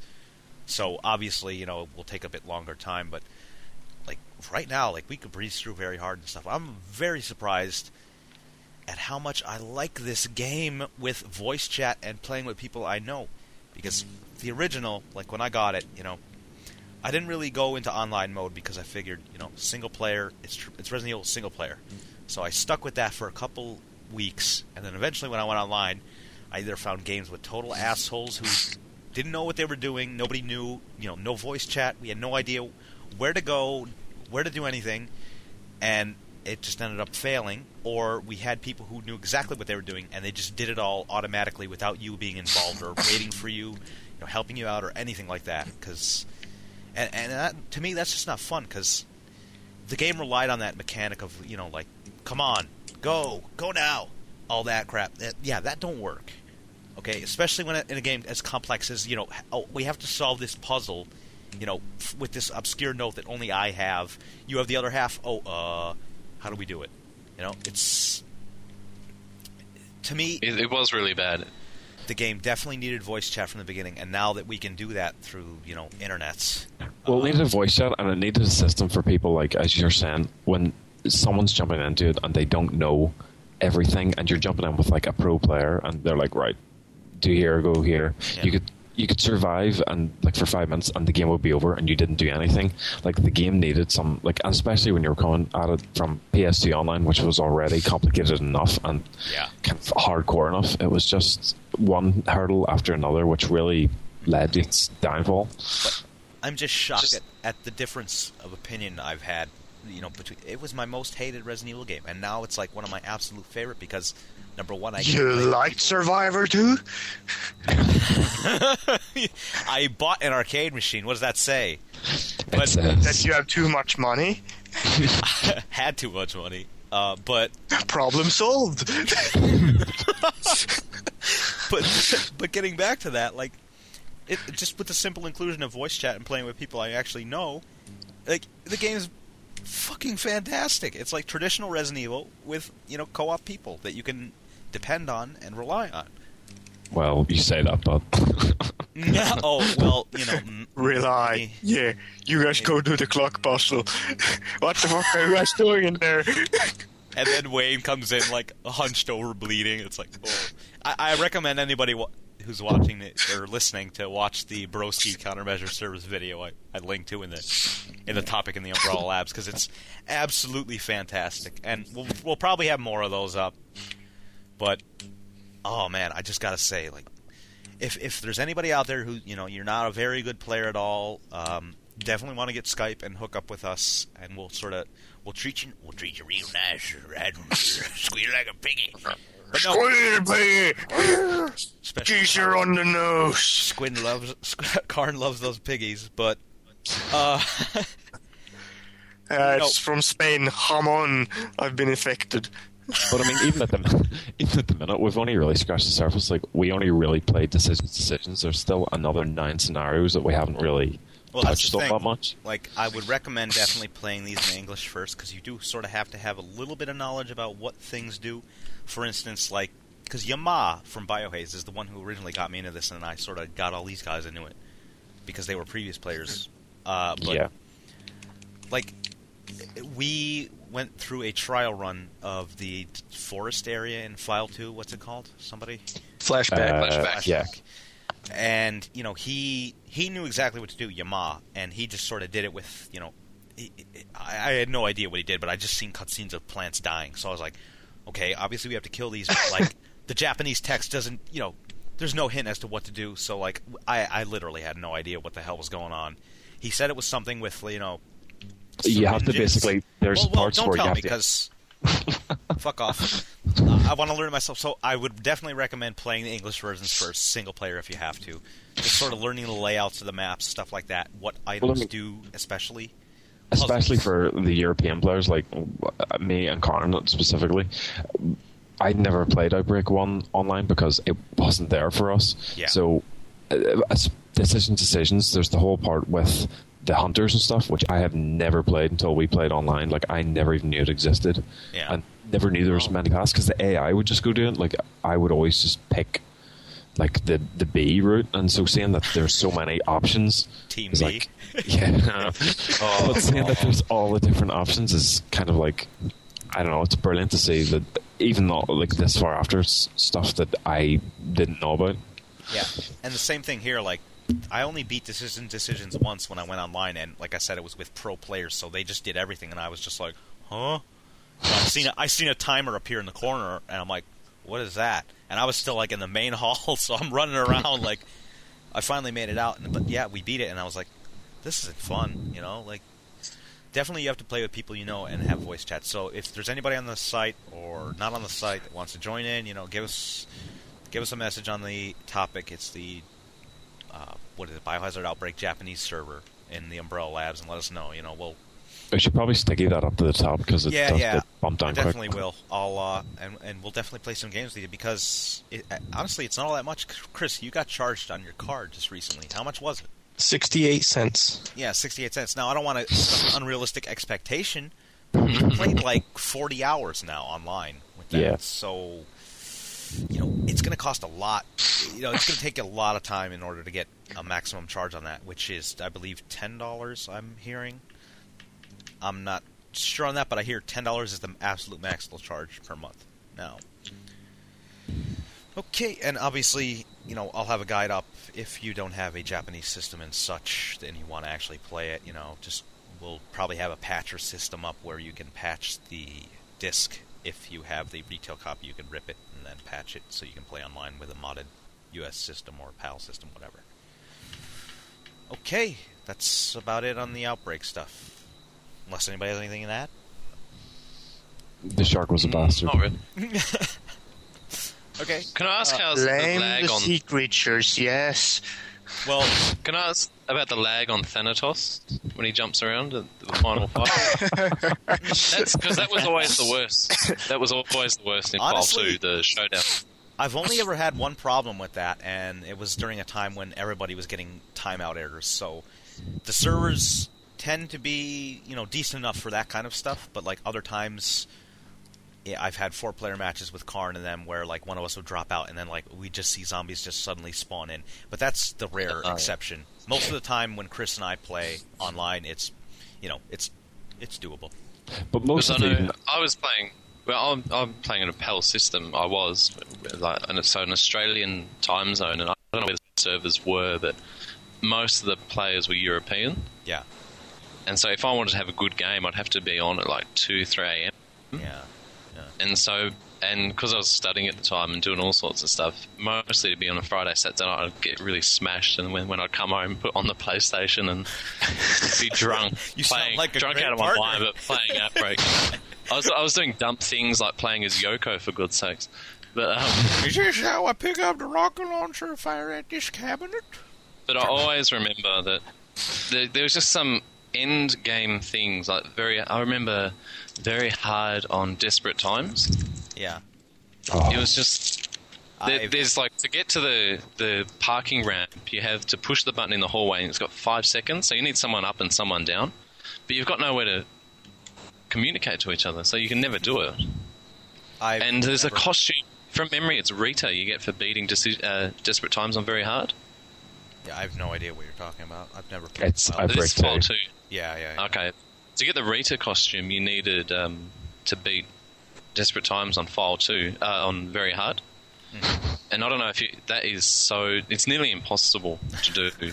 Yeah, without voice chat, that is... Yeah, it's just insane, because, like, all the weapons you find, they're empty, and you're going to kill, like, 45 zombies at the end or something. I should probably mention, too, if you get an account for one or the other, you have an account to play online with both games, so Outbreak 1 and 2, if you get... Yeah, one account covers both games, and both servers are still up, so... But this is the question I was going to ask. In File 2, at least, playing on PAL servers, they used to have like special zones where they'd have infinite ammo or triple points or SP items were visible. Do they still do that? Chris, those things are in Outbreak 2, but they're not in the Outbreak 1 servers. Okay, because I remember that's how I had to get the Reader costume. You had to play infinite ammo, very hard, desperate times, and just get the 45 and just blast the shit out of everything. Okay. Because there's no way to do it. But if they're not running those special zones? I think just for File 2. They are. They are, File 2, yeah. Okay, because you get, like, point... I remember we did triple points. Yeah, there was, like, weekends and stuff, yeah. Yeah. We got triple points, and then we did no damage, no weapon, no damage. Another thing I should mention... I just stood around while everyone did Elimination 3. Triple points, no weapon, no damage, and I got, 27,000 or something. Okay, but... another thing to bear in mind is Outbreak File 1 servers, nobody plays on them. You have to arrange a game in order to find anybody on there. Like, literally, there is 0 people online at every time. Also, File 2, though, I think it has, Yamas told me, about 100 players peak. So, like, Japanese peak time, there's about 100 players online. So you could probably find a decent game there, but little hope for File 1, so you'd probably have to hit one of us up to try to get a game. I wonder why. It's like that. I don't know. They just sort of... It's just well dried up. I have no idea. Like, why was there no desire to play some of the scenarios in 1? I don't know. Because, I found them more fun. I thought they'd be bland in File 2. Yeah, I don't know. Especially the zoo. But anyway, let's move on from that. And recently, before RE5 was out, Jin Takeuchi, the producer, was quoted as saying that, Resident Evil 6 would have to evolve again. Similar to how it evolved with 4, in order to stay relevant again. Now, a lot of people have been talking, IGN mentions, they want zombies back. Some people on NeoGAF, I think some guy was saying, bring back all the tension in us. Or actually, this was on Listen Up, I believe, the One Up podcast. They mentioned that their favorite was Resident Evil 2 for the reason that... I'm getting feedback here. Okay. They mentioned that the reason they liked 2 so much was because it had an actual atmosphere and it was a setting. The setting was the city, so that it was something relatable, not like a Spanish village side or countryside. It felt like stuff was actually going on and stuff was there. So people on NeoGAF want Crimson Heads back in place of Ganado. So honestly, what would you guys want back? Like, I'll just throw this out there, but I'd love a 1080p widescreen, CG backgrounds with traditional controls. What would you guys want? I want RE6 to not exist. Wow. Really? No, I'm just kidding. Yeah, I pretty much want something. I want pretty much the same kind of thing. I want more atmosphere, something... it doesn't have to go back to the, quote, stale format like the old stuff, but something that resembles it more than the action-type format that they're kind of pushing for 4 and 5. A city might facilitate that, like an actual city, not a shanty town or like a village countryside. Yeah, I mean, a specific setting, like a location. You don't have to travel, like, across all of Europe or whatever during your playthrough. Anybody else have any other ideas? I think... Go ahead. Somebody go ahead. Gene, go ahead. I think just sort of more importance on storytelling rather than action above all else. Gotcha. And I think they've got the tension nailed pretty well. The tension of the swarms and crowds and stuff. Yeah, but I think that works well. Okay. Wayne, what were you going to say? Well, I think mainly, like, to what you're saying there, I honestly feel that the best thing now is a story reboot. like, I don't think at this point there's anything to be gained from going on with all the convoluted viruses and characters and backstory. Like, I think if they bring it back to kind of even keeping the current gameplay what it is, just starting from scratch, even a completely unrelated story would be best. And there's moments in 5 where it's specifically where we were mentioning earlier, 4 or is it 5-1 when you're in the labs.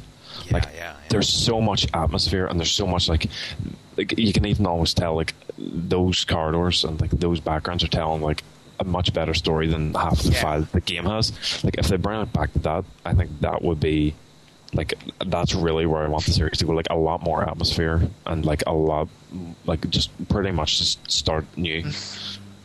Rob, how about you? I honestly don't. There's probably two sides to this. Is honestly what I think I'd like to see, which is it is like what you're saying, atmosphere and environment, and something that, I mean, it doesn't. I don't like the action element itself, but they don't have to lose the style to it behind the shoulder or anything like that. They don't have to change that or have it fixed or anything. But yeah.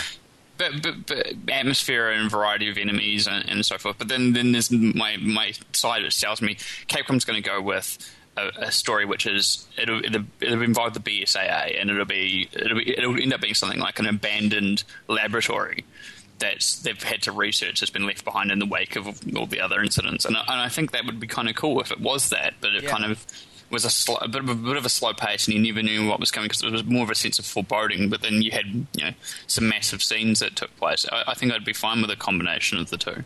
I think now that you mention that, like I just sort of got reminded that the fact that RE5 seems much like Resident Evil 1 was. Like for instance, when you get to the oil fields, it's mentioned that Tricell funds the BSAA, through the Global Pharmaceutical Consortium, and the parallel with that is Umbrella is the one that funded STARS and everything. And it's just lots of little things like that just sort of made this seem like it was a kind of a reboot of the series, but like with Resident Evil 1 as the basis. So like, well, I was going to say I was quite surprised no one brought that up in the Resident Evil 5 thing, because obviously they have all those little sound hints and stuff that hark back to the first game, especially the computer and the lift when the lift sounds like the garden lift. And it's like a lot of the plot elements as well. Obviously, they're trying to have parallels, and including the fact that the ending, has the ending with the helicopter and stuff like that. There are certain parallels, and I thought the plot like that is as well with the BSAA in replace of STARS. And I'd wonder if like the next thing we weren't in store for is Resident Evil 2 style thing, which is like city backdrop sort of major disaster. I'd love to return to a city in this sort of gameplay style. Like frankly, I'm sick of outdoor areas and everything like that. I'd want to be back in like a ruined city with all the beautiful like. Well, I mean, when I was saying about atmosphere and all, that's what I mean. Like in Resident Evil 1, 2, and 3, and Outbreak, you related a lot more to those because like when you're running through a back alley and there's like dead bodies and zombies, you're gonna relate to that a lot more than running about a desert like a field or like Aztec ruins. Like, I really want to see them go back to something like that. Like that was always more interesting than kind of like the Resident Evil 4 or 5 environments now. I'll put this question as well. When you came to that lab area, because there's rooms that you have to go into, they obviously don't go anywhere. They're just rooms off to the side. How did you tackle those rooms? Did you burst the door down? Did you kind of try and cover the room before you search around? Did you run in there? Or because I think that's something that the next game could do a lot more, is that you are in a city environment, you go into buildings, and not obviously every room connects to another room, because that's a lot of what 4 and 5 is. It's just environments that connect to another environment, connect to another environment. There aren't areas so much where you go into a building and you kind of have to clear rooms and make sure there's no enemies, because that's what the sense of foreboding that you can have. You go into a room, you don't know what's in there. There might be nothing in there, but there might be something in there. And so that ability to go in there and check that room out and not always have something in there is kind of one of those senses of foreboding. You're like, maybe there's a villain here, maybe there isn't. Yeah, and I'm sure Capcom have seen that several people on NeoGAF, practically everybody right now is calling for a Resident Evil 2 remake style. Like, I kind of wonder if they're not going to go that route just because of that. Like, not a full-on Resident Evil 2 remake, but like something in the same style, like a cityscape or something. I know I keep going back to it, but it just. I think what Rob just said was an interesting thing. Like, instead of even like the hordes of like Magini or zombies, what if it was like you'd have to enter a room and there was randomly spawning enemies, but there was less enemies, but they were stronger. Like the kind of thing where when a Ripper comes up, Crimson Heads and Reapers, sorry, when they come towards you, you know, you're a lot more terrified, and they take, you know, they take priority. So if stuff like that was more like fewer enemies but more powerful, and like the kind of thing like Nemesis, where you knew whether you could go up against it or not, and if you didn't, it was a hard time to escape. That would be one thing I'd also want for this. Like some Lisa Trevor, Nemesis, they were two really great things because they, you know, Lisa, I'll bet in a very limited area under the undergrounds, she'd stalk you. Now, if imagine if you had something like that in like an RE5 style game, but throughout the whole, or at least most of the game, instead of just like, because Dead Space kind of did it where it was like, oh, on this chapter, this is the stalking bit, you know? What would happen if that was throughout the entire game, sort of like Nemesis in 3? But it was a bit more randomized, like you never knew what was going to happen. It could just happen here, but it may not the next time you play through. Yeah, I think that would be really interesting. And also, like Wayne's point, like less enemies, more, you know, powerful. Well, why not use Crimson Heads or like Crimson Heads and Lickers? Come on, like have traditional zombies in there. You know, great, fine. You know, they'll have to be there, and I'd like them to be, but then like show some of the more advanced things like Crimson Heads. Why haven't we fought them in this perspective yet, you know? Like imagine even going back in Resident Evil 5 when you go into the labs and they've been abandoned for so long that they're, instead of zombies or Magini, there was just a fuck ton of Crimson Heads. It's like that would have been a very cool, like even like a homage kind of to the old fans. Like, you know, here's something you'd been asking for, but no, Lickers was good enough. Lickers was a pretty nice addition. Yeah, I think they could have done that extra mile though. Like you see the like sort of emaciated zombie type corpses on the like conveyor belt. Why couldn't one of them or a couple of them turn into Crimson Heads when you got on? I think I think that would have been really interesting. But Capcom 6. I like the fact that those corpses, some of them reach after you if you walk close to them. That was really nice. I don't know why they jumped up. Well, shouldn't they just grab your ankle or something? They actually leap up and then just grab you on the chest. I thought they just grab your ankle like the old zombies. Did it ever really explain what they were? Were they zombies or were they more like a genie kind of thing? Or they didn't say what they were, but they were obviously the bodies out of that you see one of them get ejected out of the pods. Yeah, so they could be infected with any number of things, you know, T-virus, you know, P30, whatever the hell, P30, whatever, who knows. Basically, test subjects gathered from all around the world. Nice. But, I don't know, something still makes me really, really want to see what Capcom can do with, like, you know, especially this gen with what they did with the GameCube. Like, if they had, like, delicious Blu-ray 50GB 1080p background animated CG, and then, like, deluxe models, high poly. But yeah, it's just I keep bringing up like that the labs part because I just feel like they were done so well on this game and they look so good, and you know the lighting and everything when you're kind of walking about and the mesh lighting on the characters and all. Just imagining something like Resident Evil 1 done or like Resident Evil 2 labs done like that, just always so good. Yeah. But Chris, you had something to add?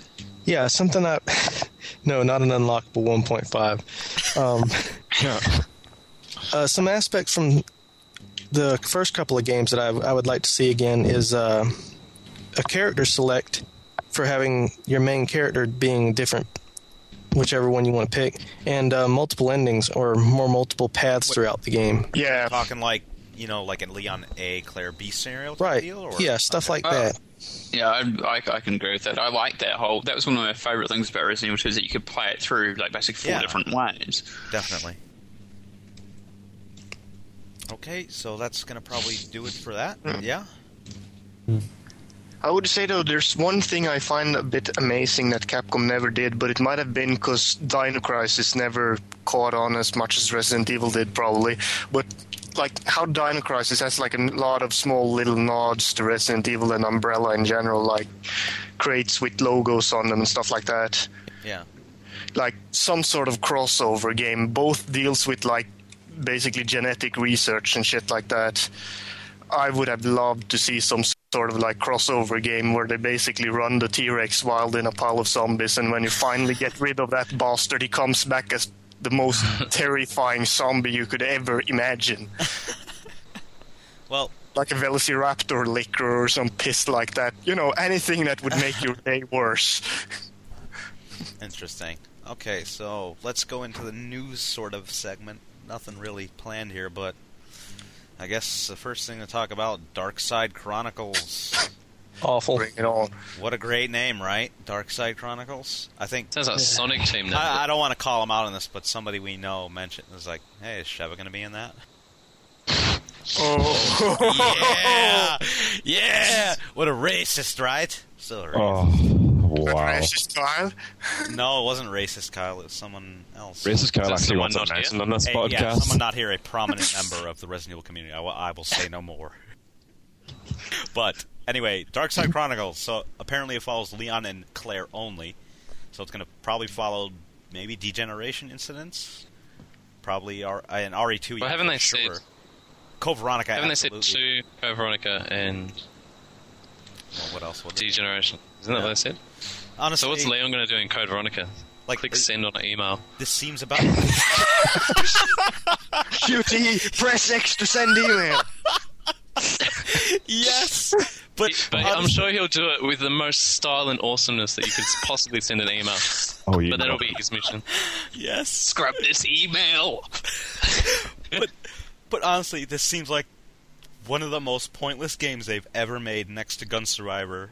I'm really just so disappointed that this is not like a Resident Evil 2 remake in the style of Resident Evil 4. Like, I was really hoping that was going to happen soon. Get out. Just get RE2 remade in remake style. No. See, I honestly don't think they can do it now. I think it's too far gone with like the new series. And no, did remake even really sell that well?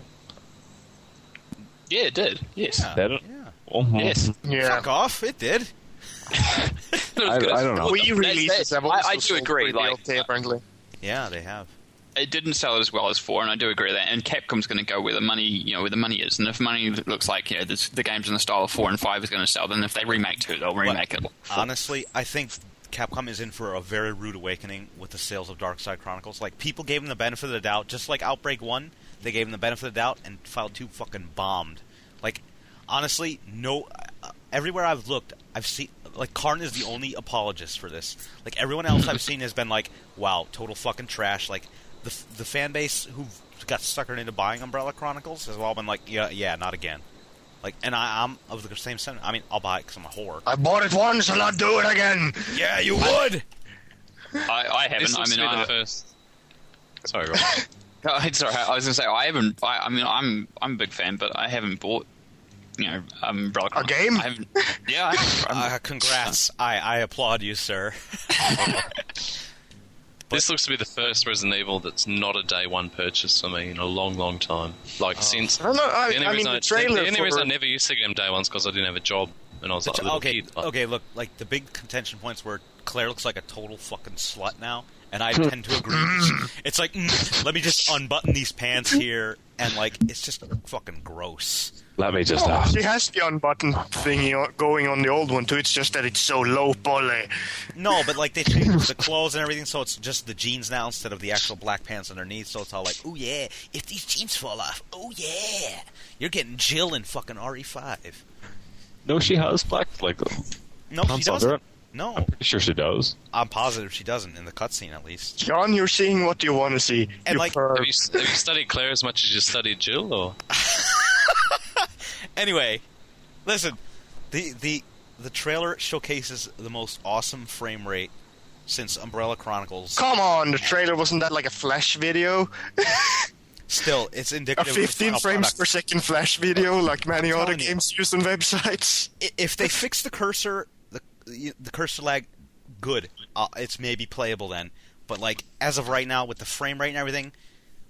Stop relying on the cursor while aiming. I have no interest in this title. Like, why are we retreading this shit again? Unless we're doing something new, like Talos.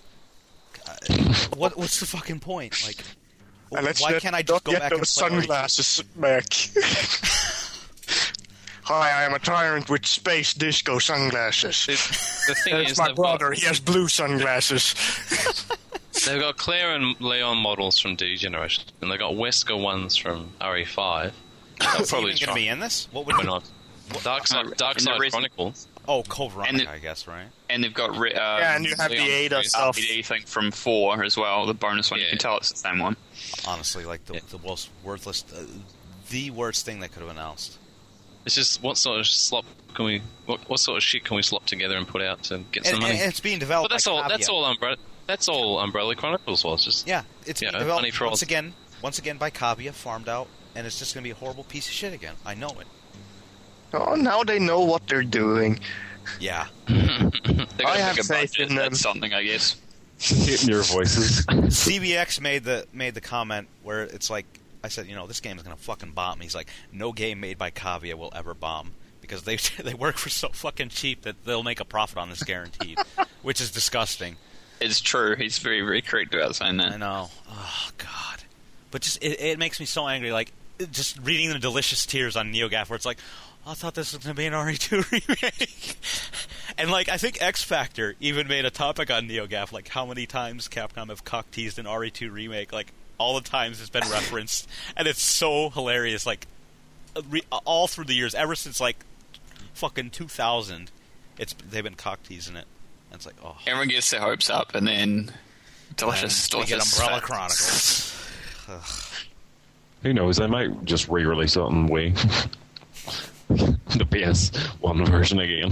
I wouldn't be surprised, honestly. Like, the amount of porting that's going on, like, with the RE0 and RE1 remake now. Like, it's going to Wii. It's like, when's it going to hit PS2? When's it going to hit PSN and Xbox Marketplace? I'd pay good money for that, to be fair. Yeah, you'd pay good money for, like, shitty, like, scaled backgrounds. Yeah, fuck yes.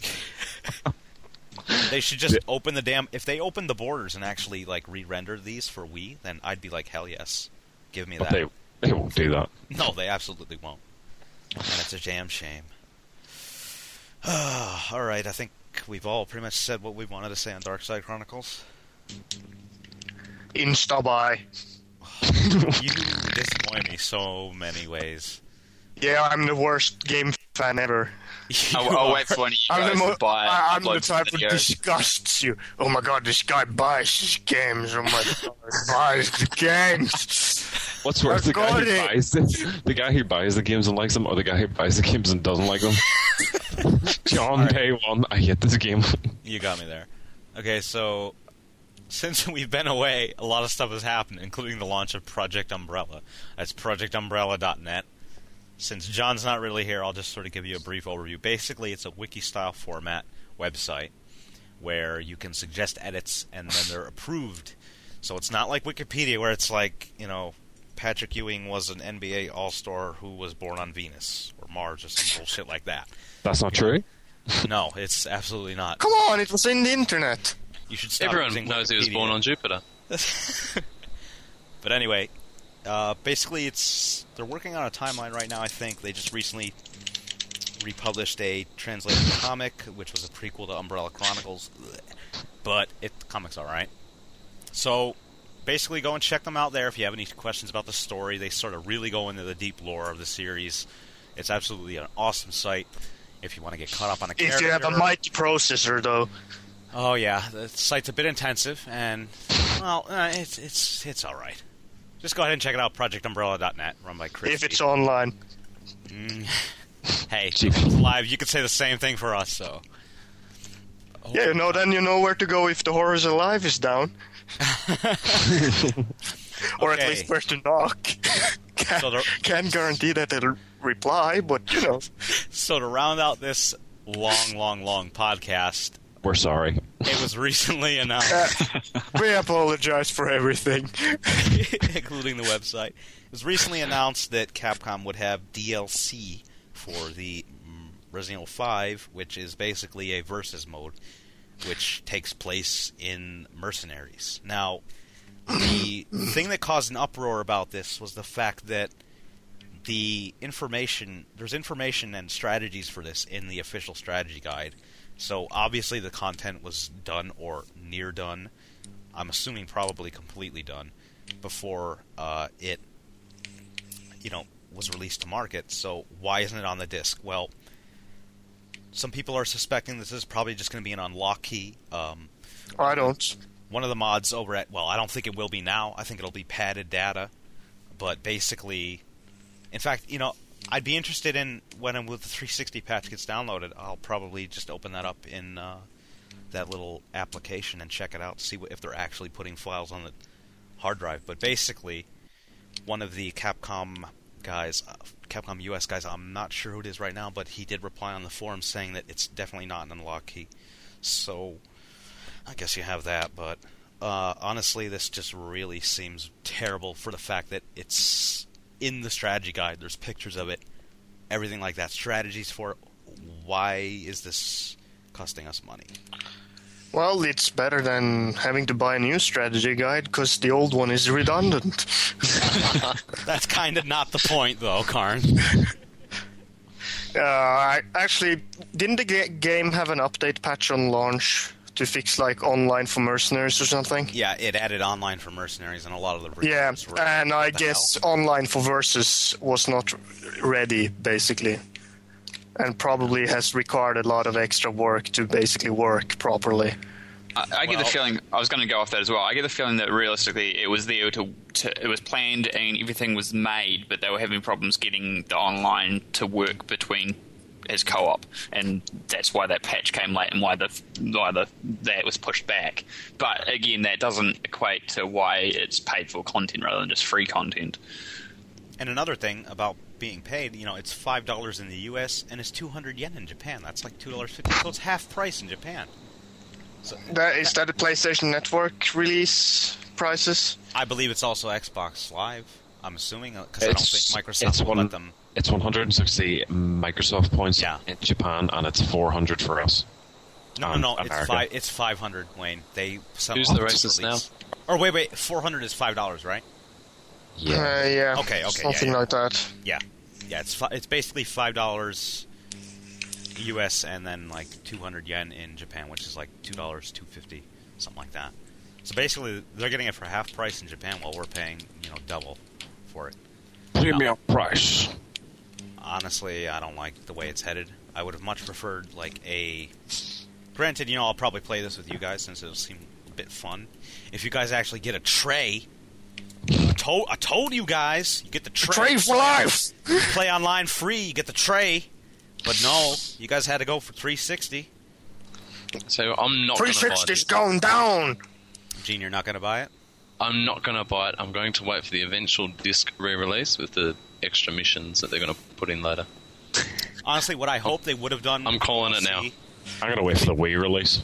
It's going to be called, yes, Umbrella Chronicles 3.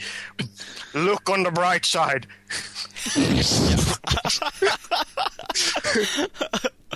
Oh, at this rate, it wouldn't surprise me if they just remixed 5 for like in the Umbrella Chronicles Wii engine and put it out on Wii. They'll follow like Chris Adventures, Dead Space, Extraction. Oh God, that's another one that's a giant. Hey, it actually looks more promising. The producer went out and talked about it now. Oh, did he? Did he say good things about it, Karn? Multiple paths. Whoa! We haven't heard that before. In Umbrella Chronicles, you could go to this door that leads to the place instead of this door, and there might be an herb there. You're such a hater. That sounds great. Let's just say I can't say any more on the subject. All right, so I guess anybody else have anything to say on the DLC? Oh, look at me! I'm finished. I'm stabbing the man. All right, they're obviously off already playing Resident Evil 5 Mercenaries. You guys should be playing it too. So have fun, and we'll see you at the next episode. Bye-bye. Bye-bye. Goodbye. Goodbye. Goodbye. Goodbye, goodbye, goodbye. Our souls have been stripped bare.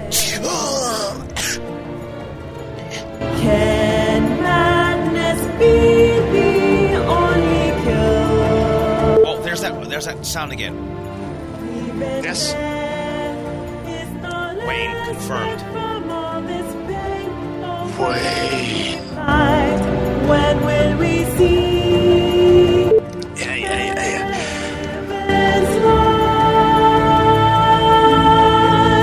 What did you do? I didn't do shit. You mean you just... Is your brother downloading the internet or something? No, as far as I know, I'm the only one that's on. Boy, did you hear that? Yeah, like mid-sentence, just shit to go.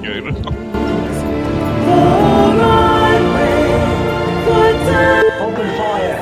Take that shotgun ammo too. Oh shit, I'm reloading. Oh, that was nice. You can have that shotgun ammo. You need it more than I do. Oh shit, pants man. Run away. You're away. That was amazing. Want to know something better? Me and Carter have been playing Mercenaries for the last hour. Are you serious? Yep. I knew something was up because you guys went all fucking quiet. Assholes. We got such a good score.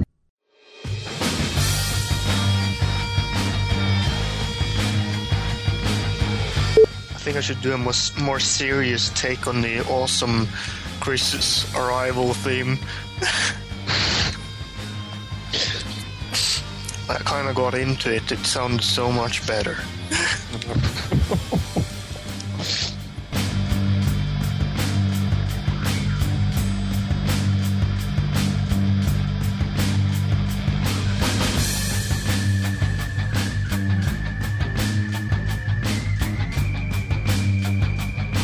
Chris, you there? He has like bad audio equipment.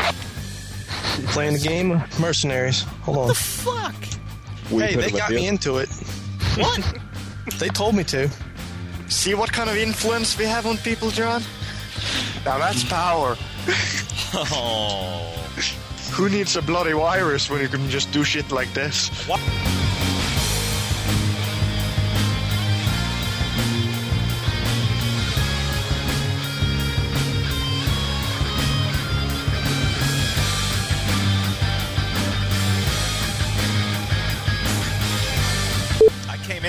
I came into this expecting a true sailboat. The G came through at the beginning, breaking the ice.